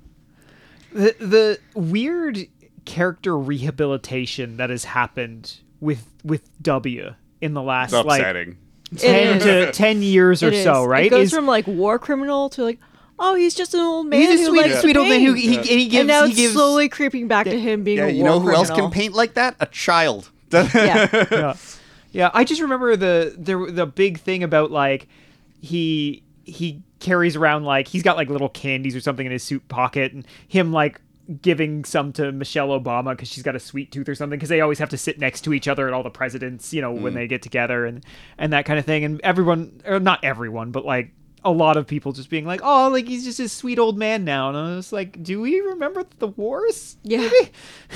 Like the hundreds of thousands? Yeah. No, that's cool. Don't worry about it. Actually, there is a podcast that I kind of want to recommend called Blowback. It's basically they go deep into the psyops of like the Afghan war. Oh yeah, and it's really interesting. And they go through like a lot of George Bush's reign, and same thing as well. So it's just funny listening to them go like, Connie. I think George Bush's best life, honestly, would have him just being like a good old boy trust fund kid who just hung out, like fished and did ranch stuff on his ranch. Because I think he should never quit drinking. Yeah. He should have just stayed at a public office and kept drinking. Because he probably would have ended up as just a sweet old boy who's not particularly bright, but he could have taken the Billy Carter route. Yeah. Mm-hmm. Yeah. But did you ever see the video of him drunk at a wedding, like before he's a politician, and they're like, "Do you have anything that you want to say about it's like the groom?" And it's like really nice, great athlete. It's like, is there anything you want to say about the bride? It's like, oh yeah, really nice, great athlete. Like a couple. I think it's just them. Oh my God, great athlete. It's really funny because like also like thinking of George Bush should have not been a politician, but also Dick Cheney should have just died after his first heart attack. Oh, yeah. It'd been a much different world. Yeah. Or maybe just not be in office. This has been Politic Talks on National Public Radio. Yeah, I'm not smart enough to get into the whole like understanding of like the leading up to the Iraq and Afghanistan war. So it was a fantastic like era to study, though. Yeah, because it's. Have you seen Vice?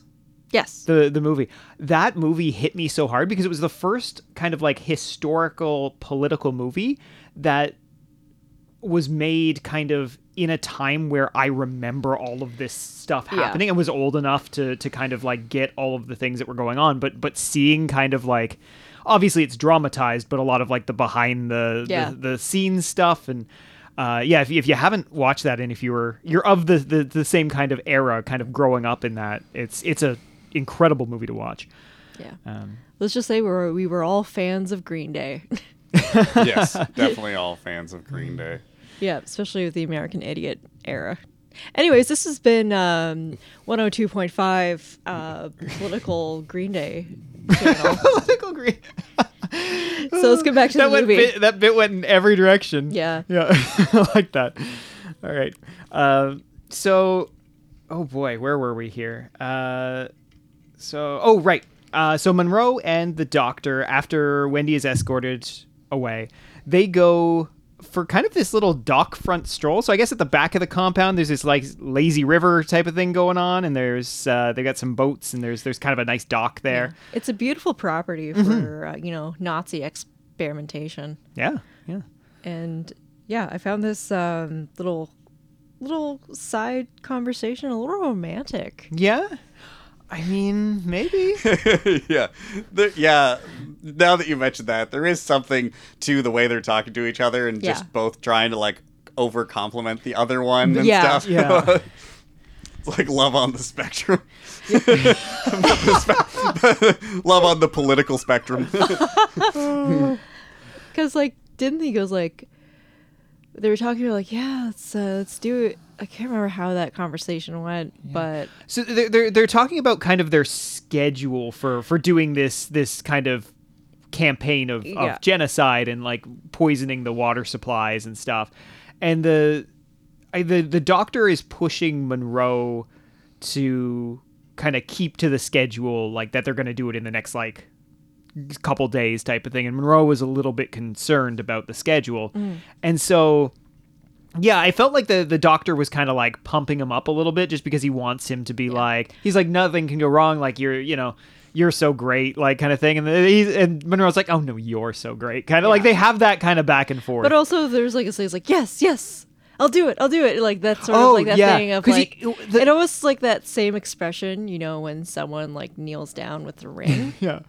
Like, yes, I do, except I will marry you. Because Monroe throughout the movie is obsessed with his place in history. Because he mentions it on several occasions. And that's what the doctor calls to. He's just like, you're going to, the people will remember you forever type of thing. And I thought it was really funny, too, because Monroe throughout the movie, he talks about like how the historians will remember them. I was like, do you think they're going to be writing like good stuff? Like, is it...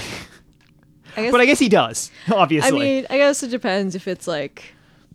a whole new world order, like that does seem to be what they have planned. Yeah, but I don't think they think planned it that far outside of like their scheduled genocide. No, I think this is much like the underpants gnomes kind of thing, where there's like the question mark profit. Yeah, I think it kind of ends that way. It gets a little muddled on the way. Step 1, create poison. Step 2, kill every black person. Step 3, question marks. He's really certain white people are going to be cool again by default. Yeah.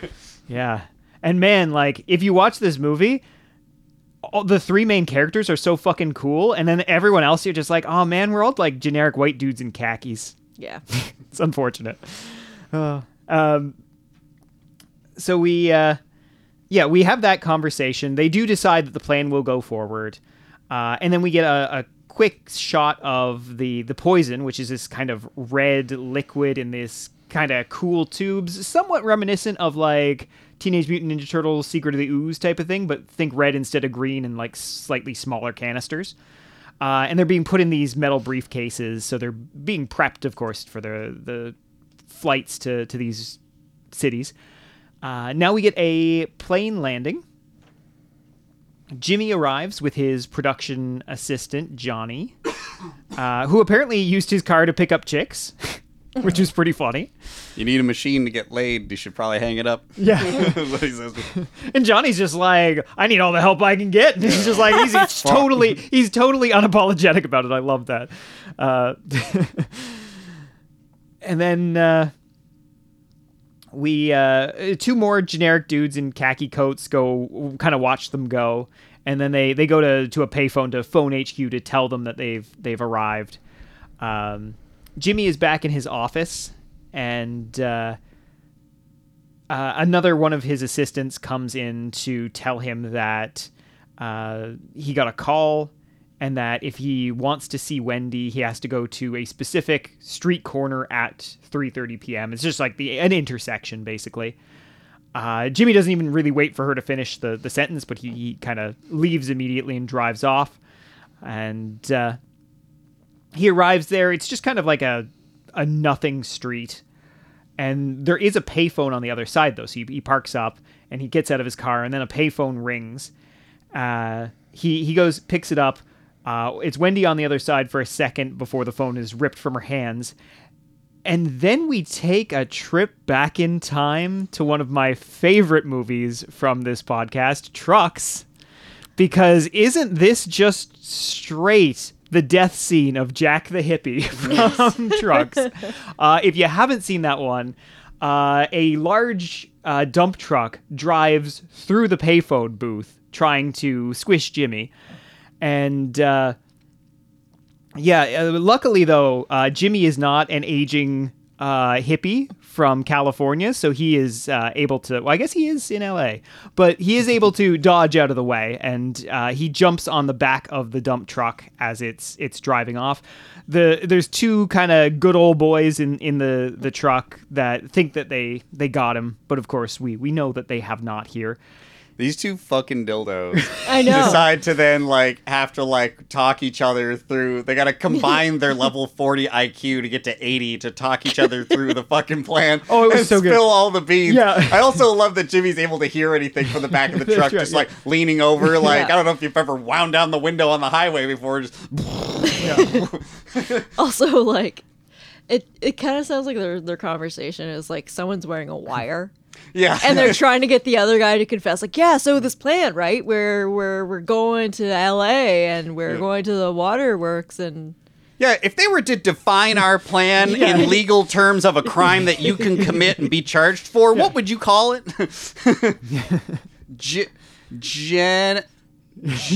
Sounded out. Genocide? The doctor just pops up from the other window. Genocide! We're yeah. We're never getting monetization. No, not for this episode. No, it's not. Every single time. It's not. We're gonna be put on a list somewhere. Yeah. It's funny too. We've done back-to-back episodes now that heavily feature Nazi plots. I should have figured there would be, but I didn't look up that there was. Look, sometimes you get surprise Nazis. Yeah. Honestly, I was pretty surprised when Nazis showed up in our Christmas movie. Yeah, me too. Fair. But did anybody write down what they say right before Jimmy fucking comes into the truck and opens the door? Because it was something funny, because I think they're making fun of the fact that they just ran him over. They did, yeah. Oh yeah, we splattered him. Fuck him. We're never seeing him again. And then he fucking opens the door, grabs the guy, fucking nightmare. Oh God. Yeah, I didn't, but it is something very reminiscent of that. If we can find that clip, we might have to put that in there. What are you worried about? That bug only likes dark meat. Unless you got a black skeleton rattling around in your closet somewhere.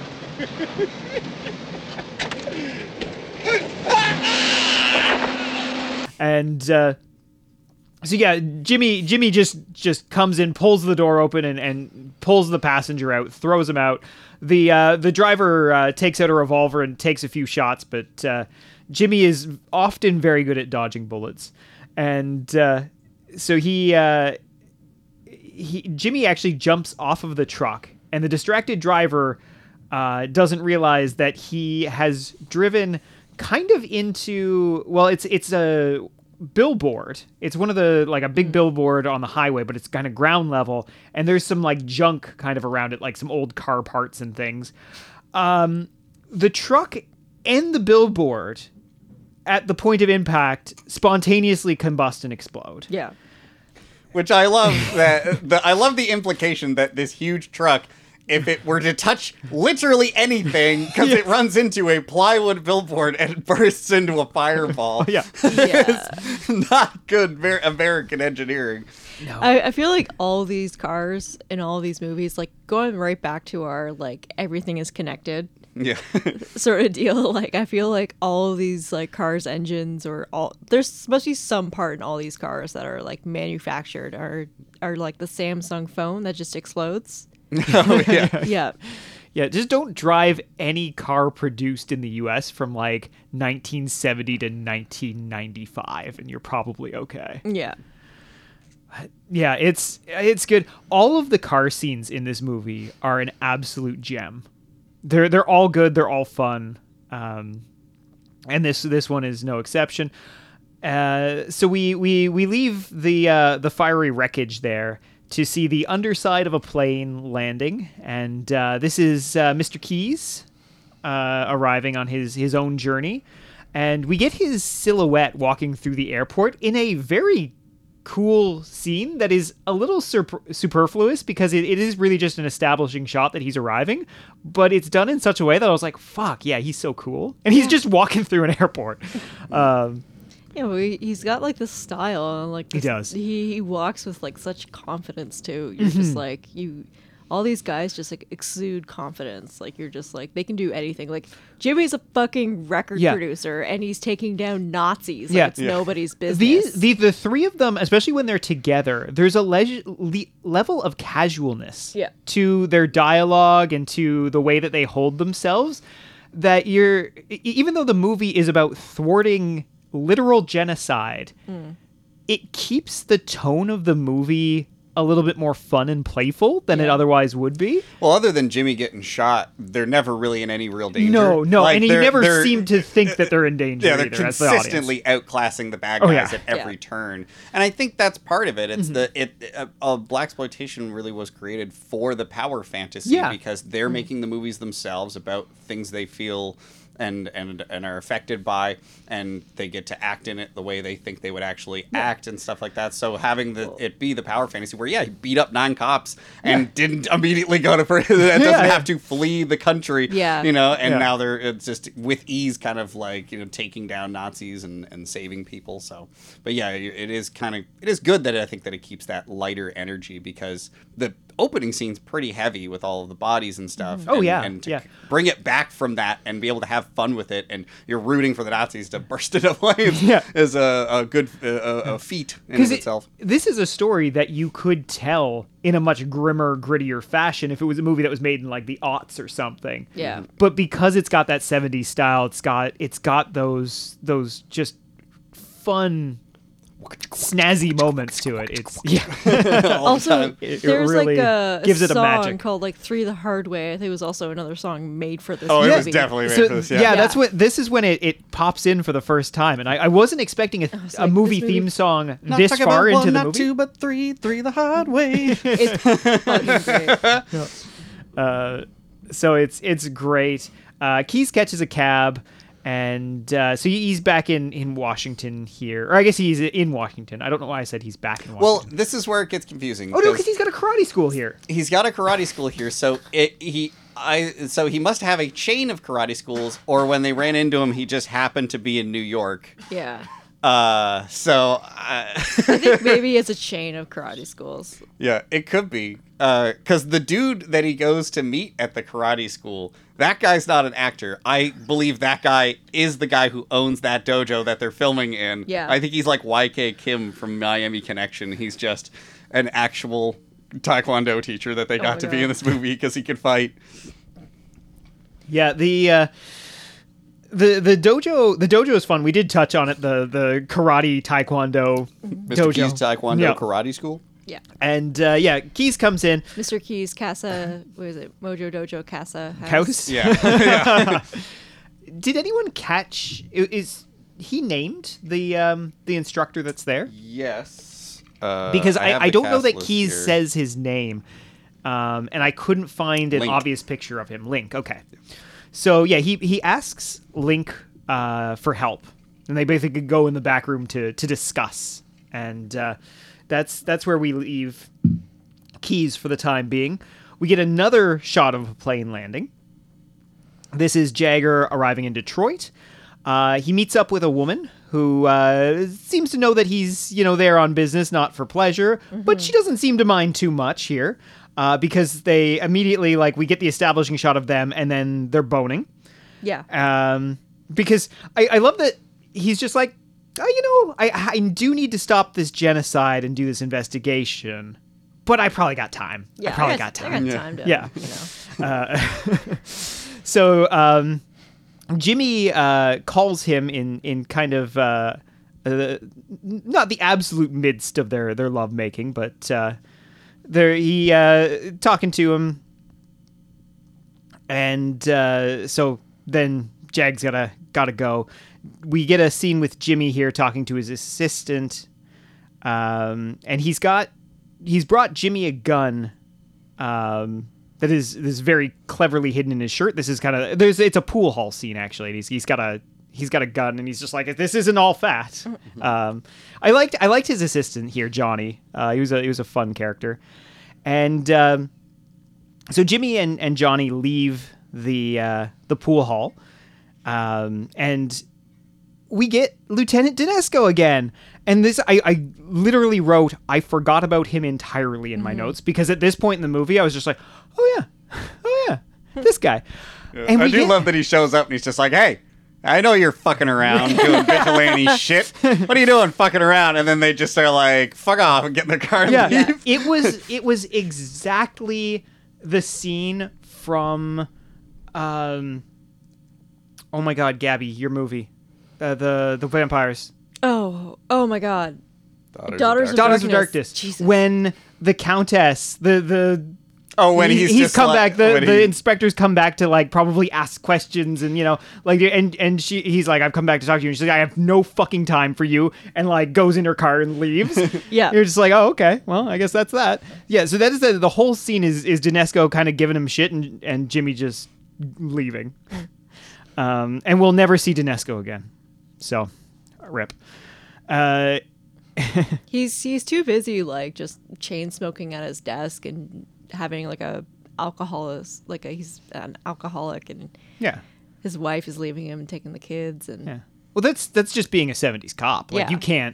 you can't not do those things. It comes with the job. and he has to be Irish American too. Oh yeah. You think that guy's Irish American? He I don't know, definitely dude. Dude looks like Fish from Barty Miller. No way.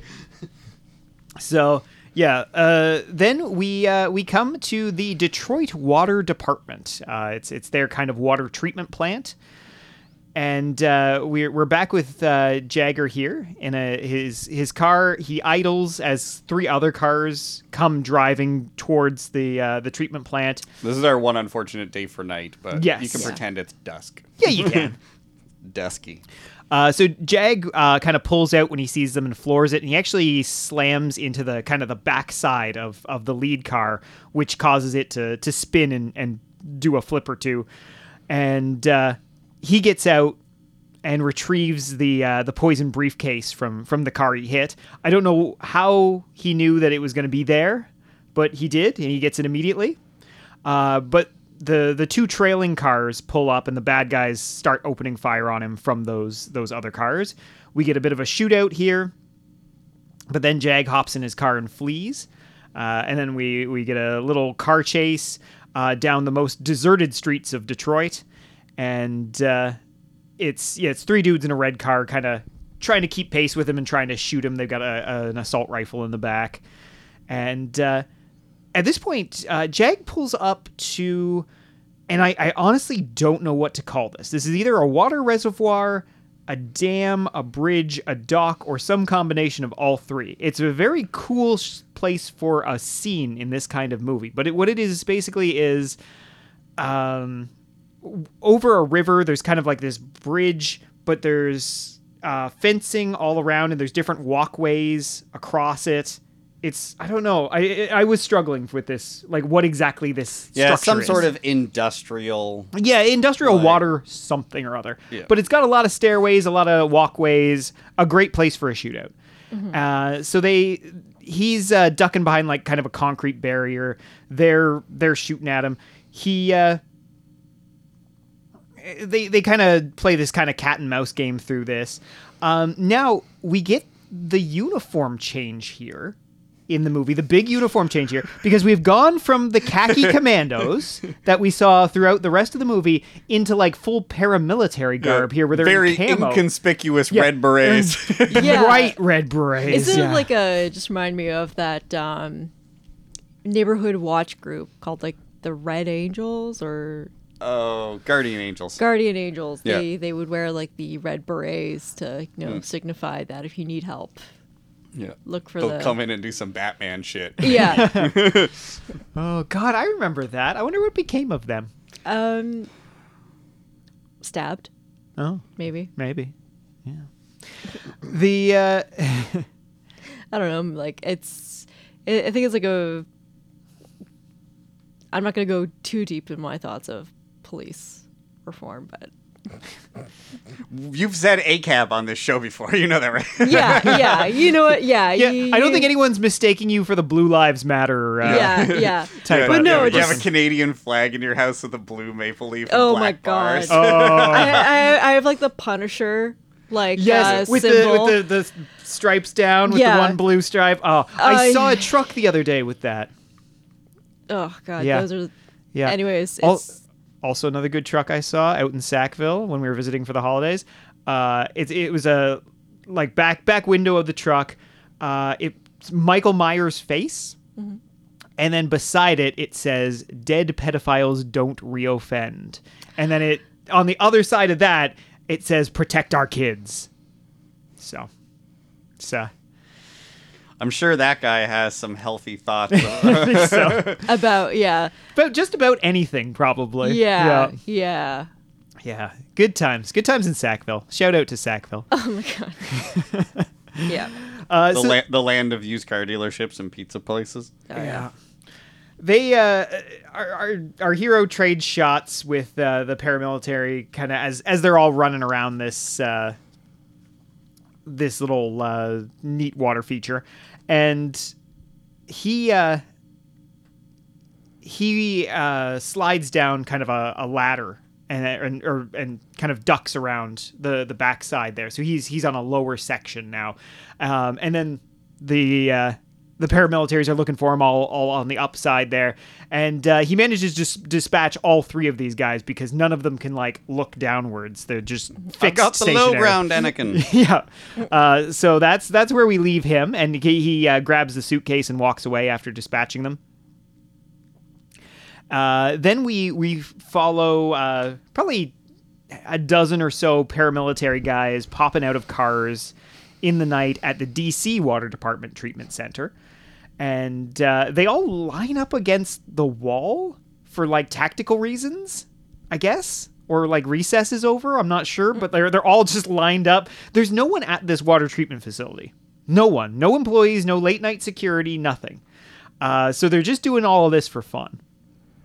But they kind of invade the building single file, going up these stairs on the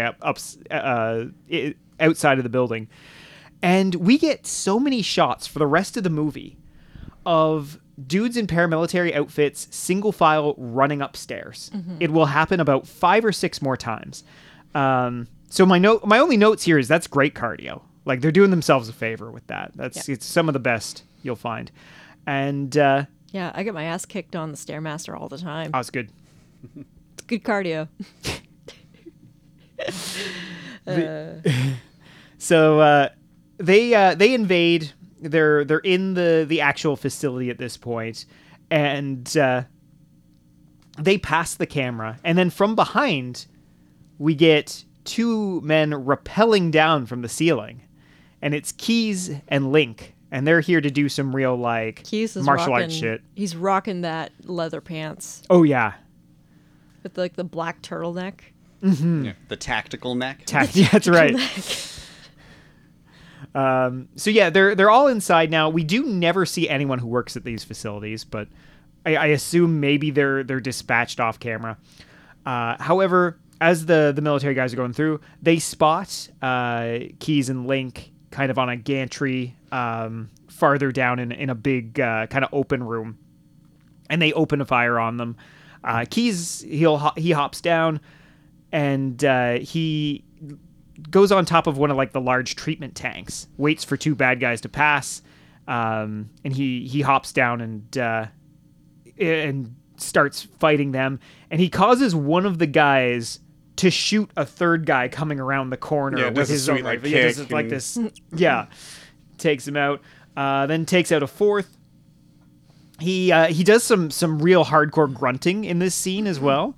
At least it's not in slow motion. It's not in slow motion. The grunting doesn't sound as weird, not slow mode. Yeah. And then kind of rampages on a few more dudes. And finally comes across the bad guy with the briefcase who's getting ready to kind of dump the poison into the water supply. And he eschews stealth altogether here and just like casually walks up to the dude, kicks the gun out of his hands. Then the guy tries to fight him in kind of hand-to-hand, which goes about as well as you'd expect.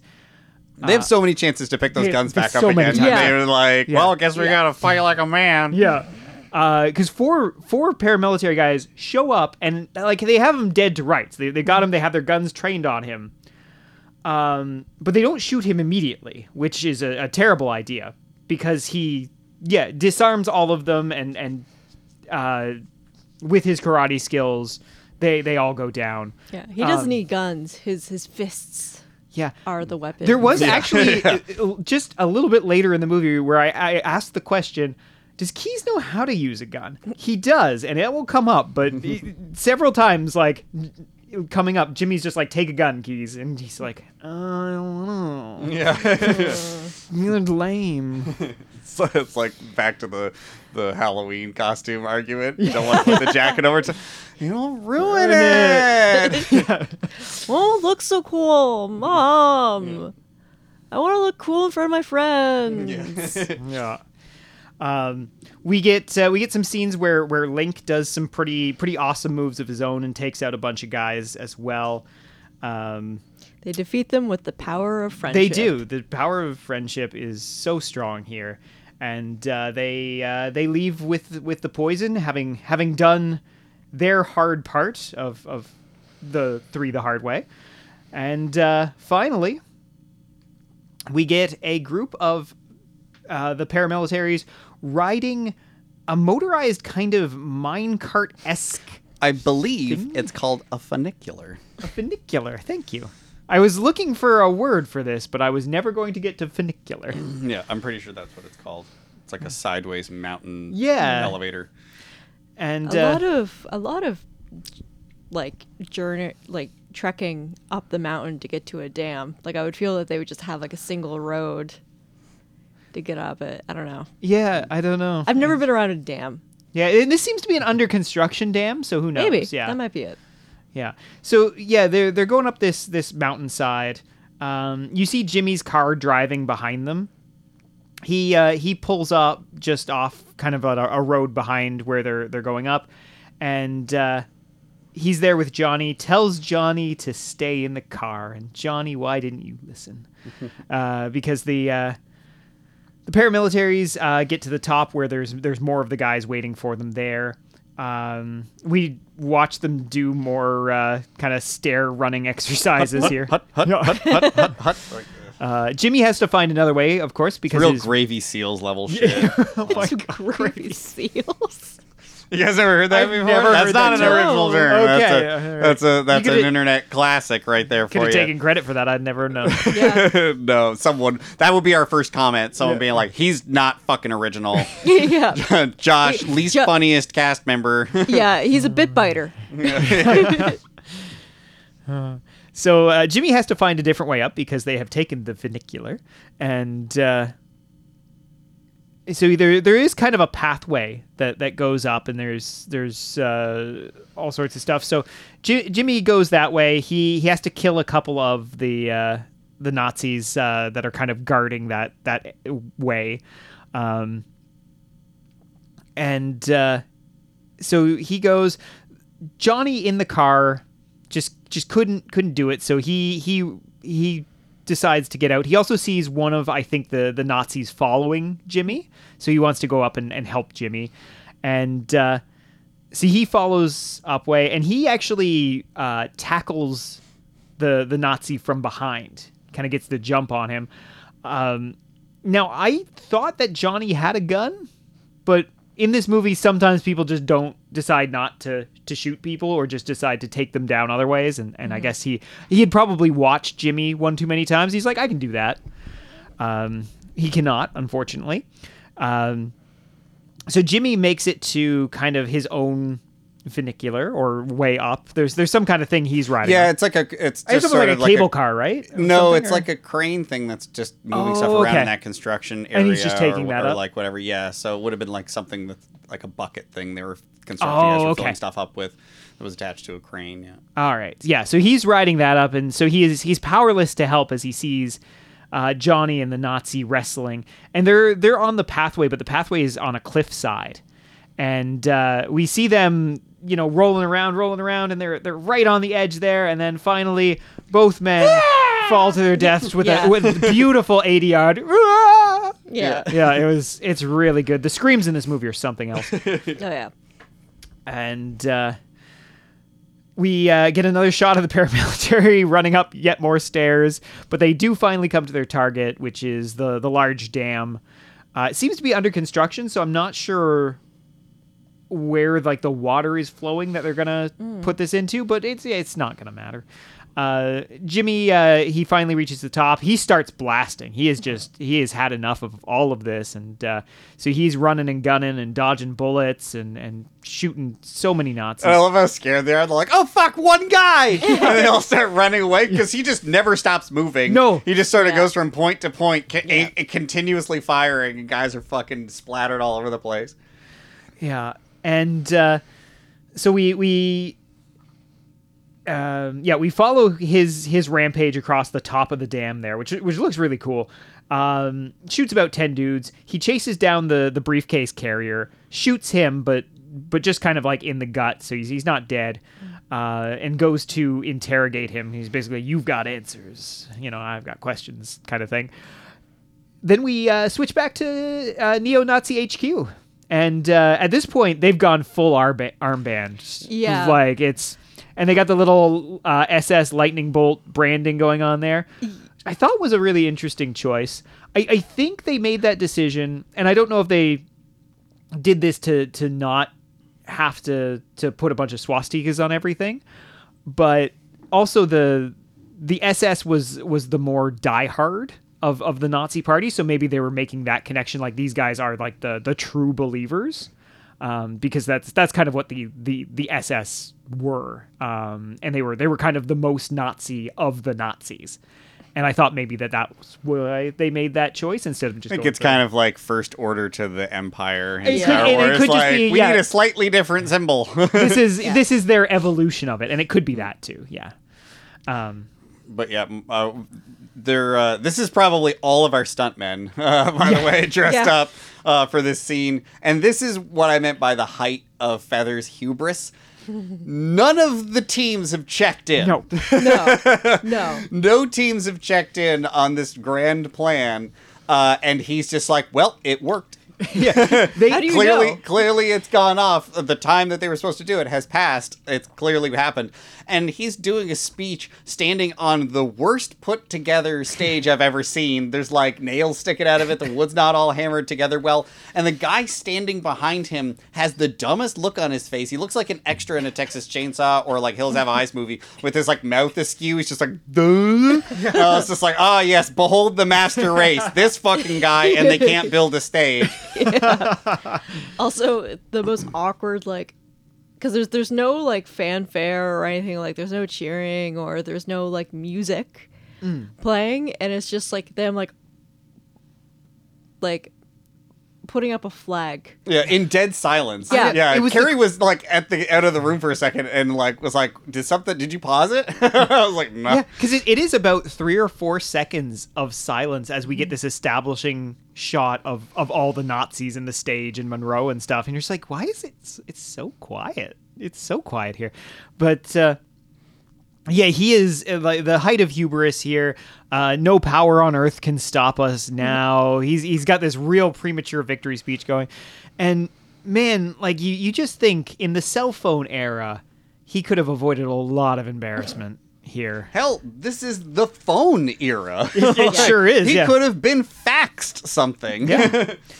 Yeah. You get the sense that, like, the doctor here, the scientist, is some kind of mad genius because he has invented this thing. And as far as we will ever know, it works without a hitch, right? Like, it does what's on the tin.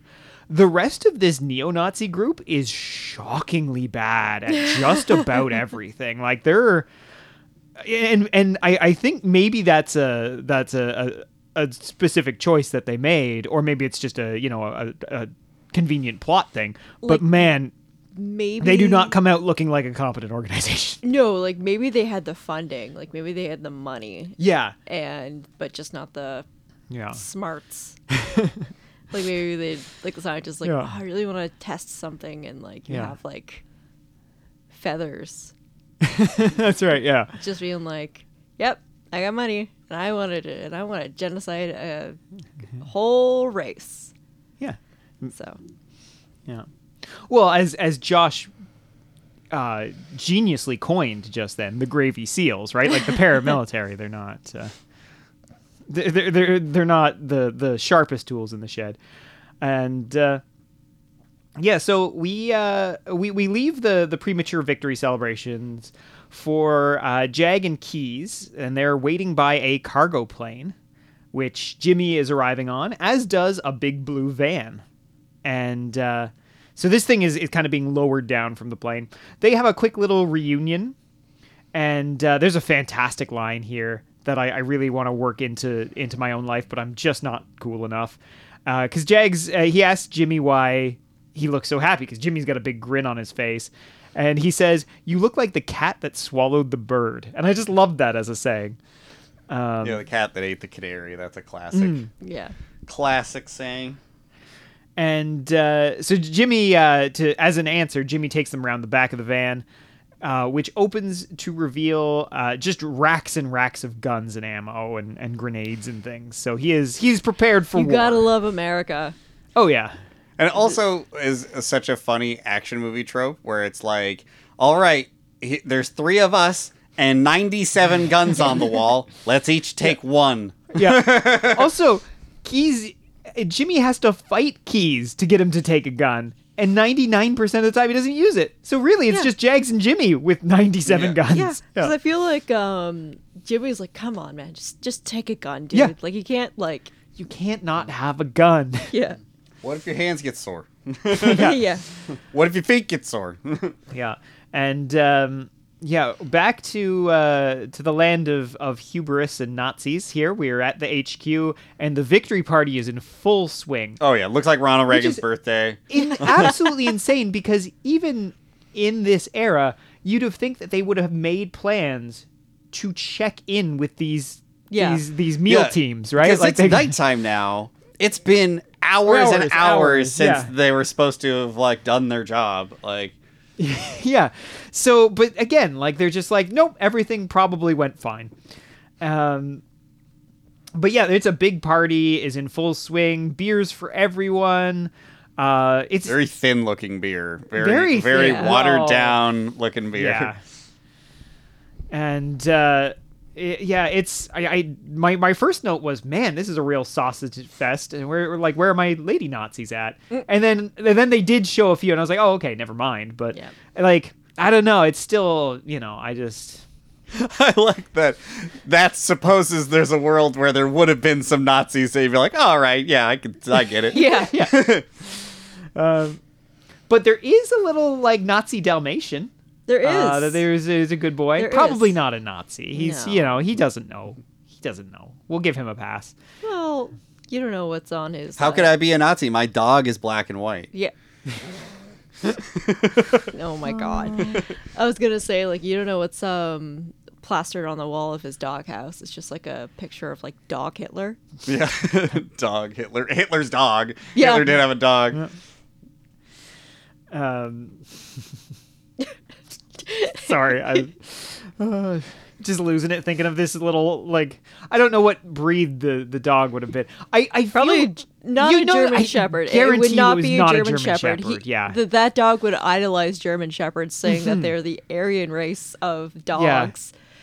But I would have to feel short, stubby, French bulldog. Oh, maybe I don't know. French bulldogs, I feel are too like derpy to be good Nazis. Like they're just like they're I'm talking about Hitler. Like right, dog Hitler of dogs. Hitler The dog. Hitler Yeah, dog. yeah, he might be. Yeah, But then like everything else oh, is and like he can't keep his little leg band on, so he has to go to Hitler to be like, oh my armband fell off, and he just wears it. it's like this weird. It'd be kind of cute in a way. Would it? I feel What are we talking I'm thinking about of this drooling French bulldog with cross eyes, but he's just like happily marching along with like that you know, sounds like this like goose stepping as best he can. a disturbing Nazi Germany kids cartoon. Yeah, at least a fanfic, right? Oh my god. Well, did you guys ever hear the show Heil Honey, I'm Home? Yes. Oh yes. Yeah, good. Okay, we all know what this aired for one episode, 6 unaired, I think. Oh my god. Yeah.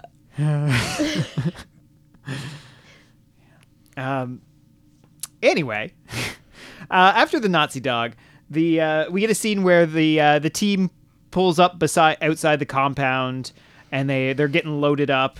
This is where Jimmy forces Keys to take a gun, which it can clearly only limit his power. And they do, however, have a sweet like rubber suit that Keys, I think at least Keys gets dressed up in. I don't know if the other ones are rubberized as well, because as we'll see, the compound is protected by an electric fence, so they're going to have to get around that. We cut back to another speech from Monroe, this time inside the HQ. Part of his speech is, "This is only the beginning. Victory is ours." To which I replied, "Well, which is it? Have you won, or is this only the beginning?" It didn't feel as well planned as some of his other Nazi tirades, is all I'm saying. Then we get this was something I noticed. It was only there for like a second. It's just a super quick scene of kind of around the room. But we have 3 Nazis, the extras, who fail at clinking their steins. They all kind of like this, and then kind of fail at pretending to drink. Because one of them lifts up this, and you can see there's nothing in that, but he's got it like this, so you can clearly see there is no thing in there, which I thought was fun. So by the first this, we mean twisting the wrist strangely, and by the second this, it's raising the cup up in a drinking motion. Thank you, Josh. Yeah. Forgot that the audience can neither see me nor understand through my voice what I'm talking about. So we go back to our team. They travel through the bushes up to a kind of tall electric fence, at which point Keys just freaking cat climbs his way up over the fence. We see a very quick shot of 2 Nazi guards playing cards in what I assume is kind of like a guardhouse somewhere on the property. And then a quick scene of Monroe thanking the doctor, who has apparently like late night evil science to do, so he has to go back to the lab, but he'll have a quick drink with them before that. Yeah, I do love, as you mentioned before, that a scientist must always be in a lab coat. So he's like showing up for the party in the lab coat and shit. Oh yeah, he owns no other clothes. It is forbidden. It's just like ripped and tattooed underneath, but they never get to that. Keys, back outside with Keys, where he cuts the power to the fence, immediately takes his shirt off, because I guess it's too hot or something, and then lets Jimmy and Jags through.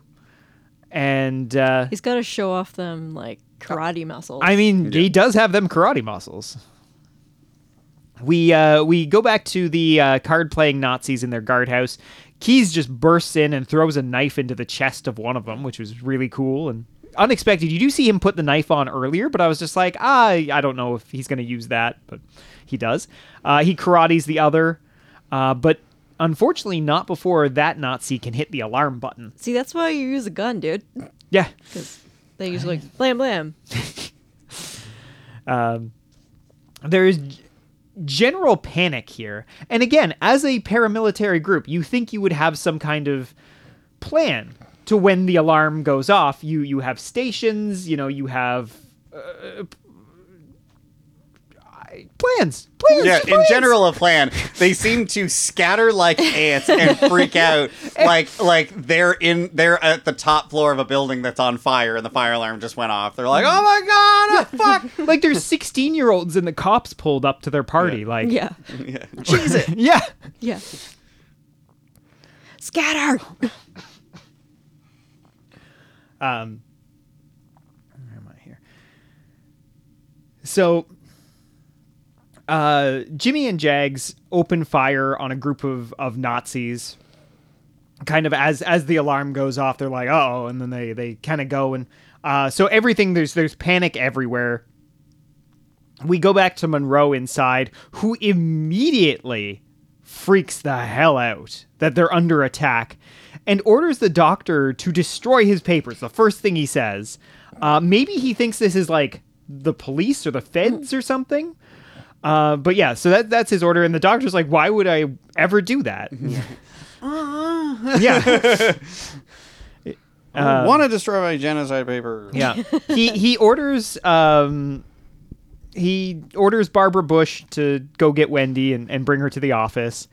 And we cut back to our hard three who are having a shootout with some more Nazis. The evil woman, she gets Wendy. Jimmy, back to Jimmy, where he guns down about a dozen Nazis effortlessly as they run into the scene single file. And they're kind of, now to set the scene, they're outside of the compound, kind of by where the apartments are, like the jail apartments or motel jail type of place. I don't know if it was here or earlier, but Jimmy seems to have some sort of gun that is firing explosive bullets, because there's guys like running down the stairs that just erupt and blow all over the place, and the stairs They all blow have up. hardware installed in them by the same company that creates the hardware for all For the the cars. exploding cars. Yeah, because Jags does ask him about the gun at some point, but never gets an answer. But it's a terrifying weapon. So Jimmy asks Keys to cover him while he goes to get Wendy, because he's going to go up to try and find if she's in one of the cells, and has to explicitly ask him to do it with a gun, because Jags is just there and he's got it in his back pocket. He still doesn't take it out, but he's like half naked and he's just waiting to karate some motherfuckers. Yeah, if you're gonna cover me, do it with a gun, please. Yeah. Something like that. Wendy arrives in Monroe's office. She goes to sass him, but he's not in the mood this time. And it turns out that he's kind of a giant bitch, because he's just like he's one step from like cry screaming at her. But he does see her as his ticket out, right? Because he still got her, so he's still got that bargaining chip. Jimmy's going through the prison apartments one by one here. We go back to Keys, who is covering Jimmy, not with the gun, but by fighting two Nazis with, as far as I could tell, pieces of a broken broom. I don't know where he got them. He grabbed something and snapped it in half. Snapped it in half. Beating guys with it. Yeah. He hits guys in the nuts a lot, which he does. He forgot to mention, but there's a lot of nut shots. A lot of nut shots. He gets both of these dudes in the nuts at the same time, which is quite a feat. The rare double nut shot.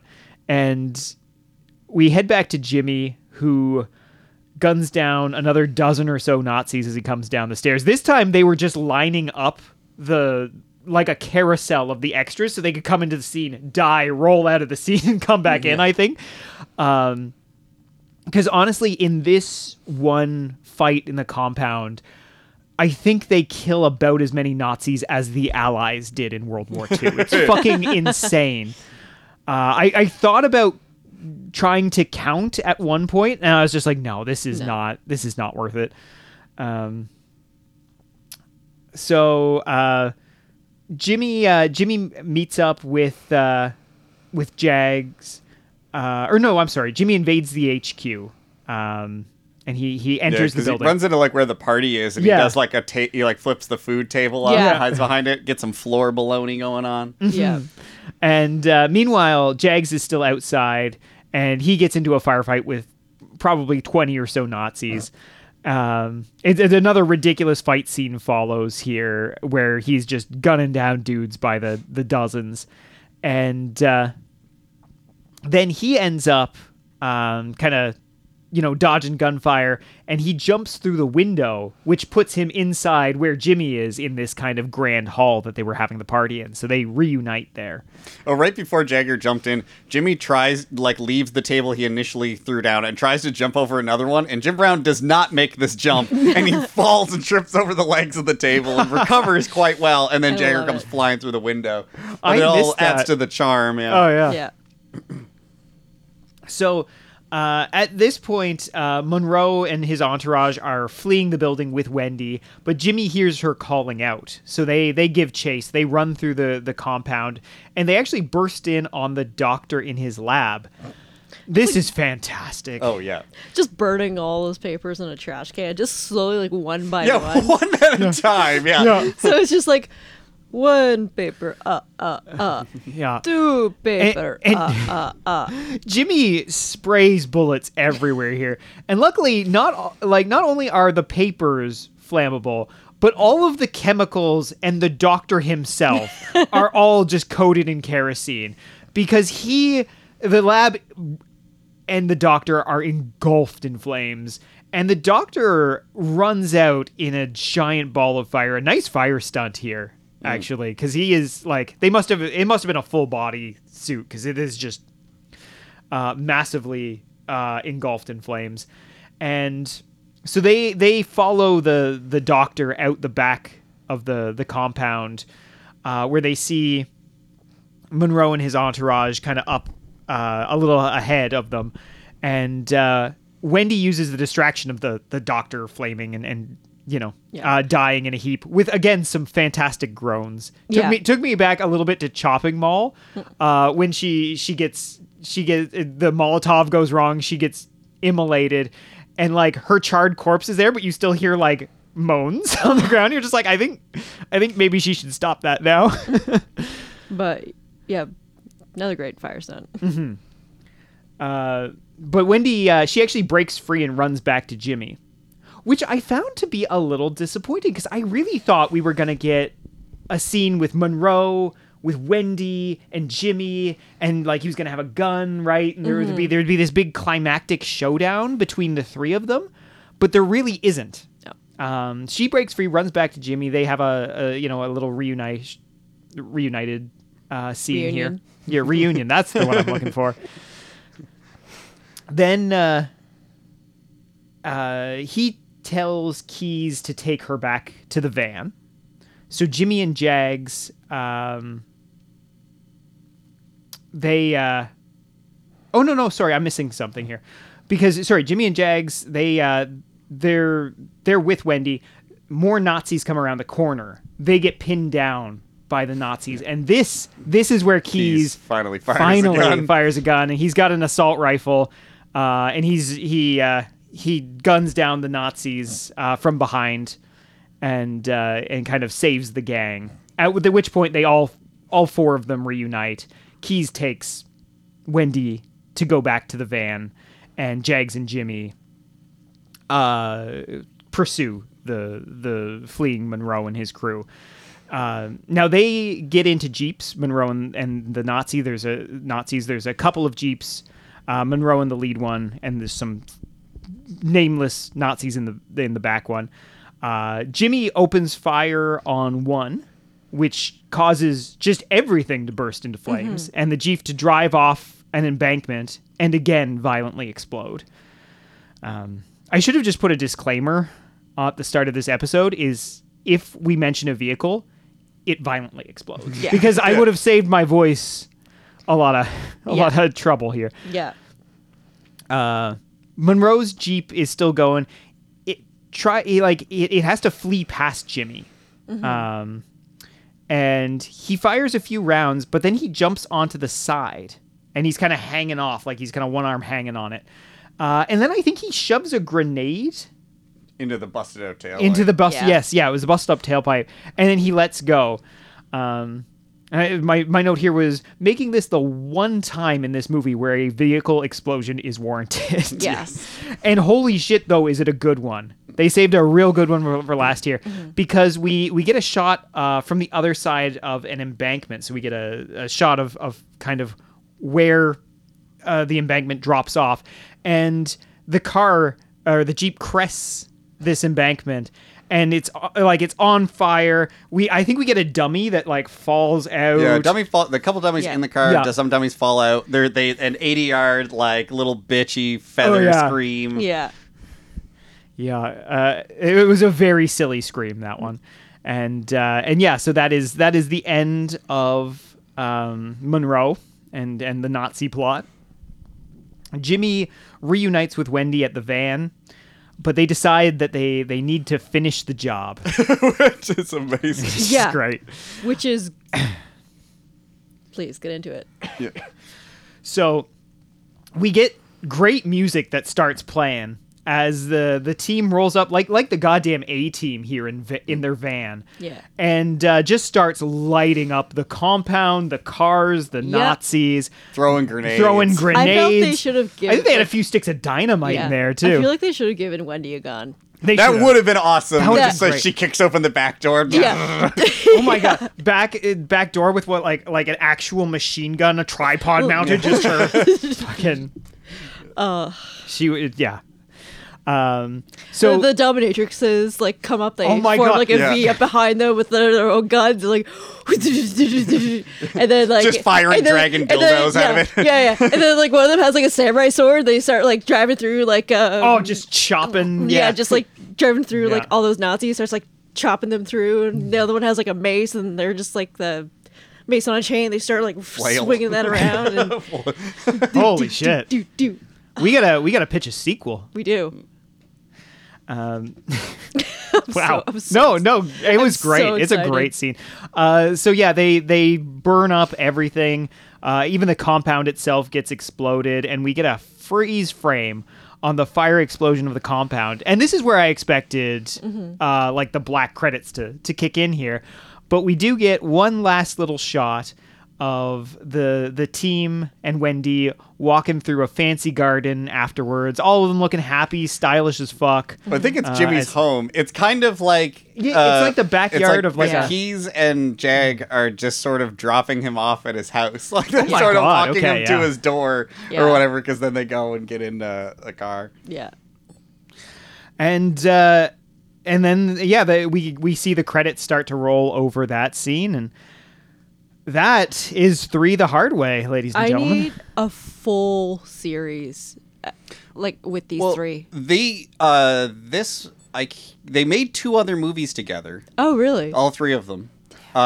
So one I think might have came out in like 1990 or later 80s and is kind of the one that I think people don't like as much, but people still, it's kind of a cult classic. And then there is another one. So there's 3 movies that have these 3 guys that kind of do the same thing. So they might be worth checking out. You know. I think one's called One Down, Two to Go. I can't remember what the other one's called. Oh, that implies one of them dies. Honestly, I feel a little sad that we're never going to know more about the motorcycle dominatrix team. Like, I would watch that movie. Yeah. Like, hell, I think there are movies we could find that would scratch that itch. Probably. Yeah, this is fun. I guess we should get into final thoughts here. And I again, it's the kind of thing where we kind of give up the ghost as we're talking through this movie, but it's just such a fun, stylish kind of 70s action romp. If you've watched stuff like Dirty Harry, which again, a very different movie, different tones, different themes, but there's something of that 70s atmosphere that translates across that era of action movie. Yeah. Really well. So I grew up with the Dirty Harry movies. So as soon as I got that kind of 70s vibe, I was like, okay, I get this. Like, I'm into it. It's very well put together.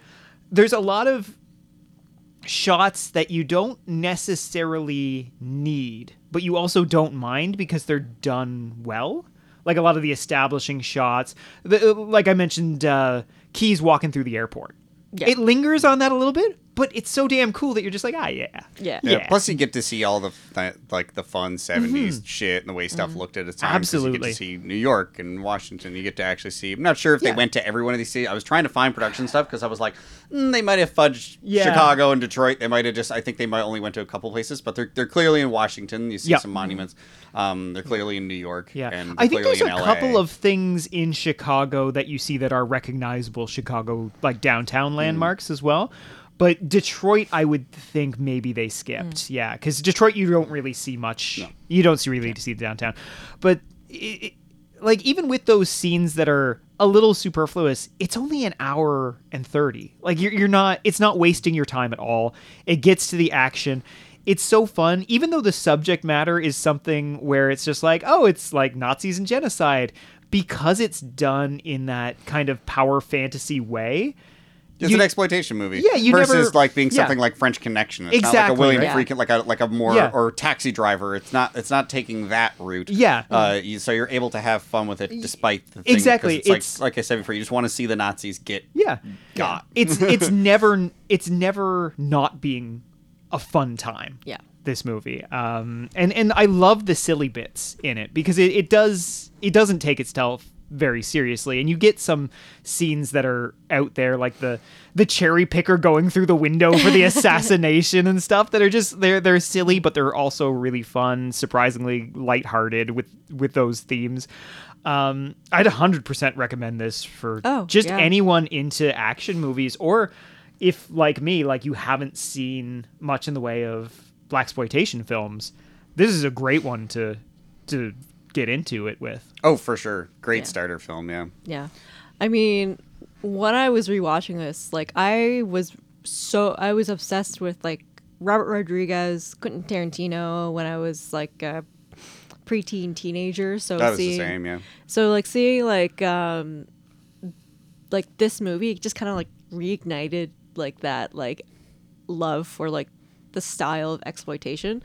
Like Quentin Tarantino, he takes a lot from exploitation films, like, and sort of like that power fantasy of, we even saw like spoilers if someone hasn't seen Once Upon a Time in Hollywood.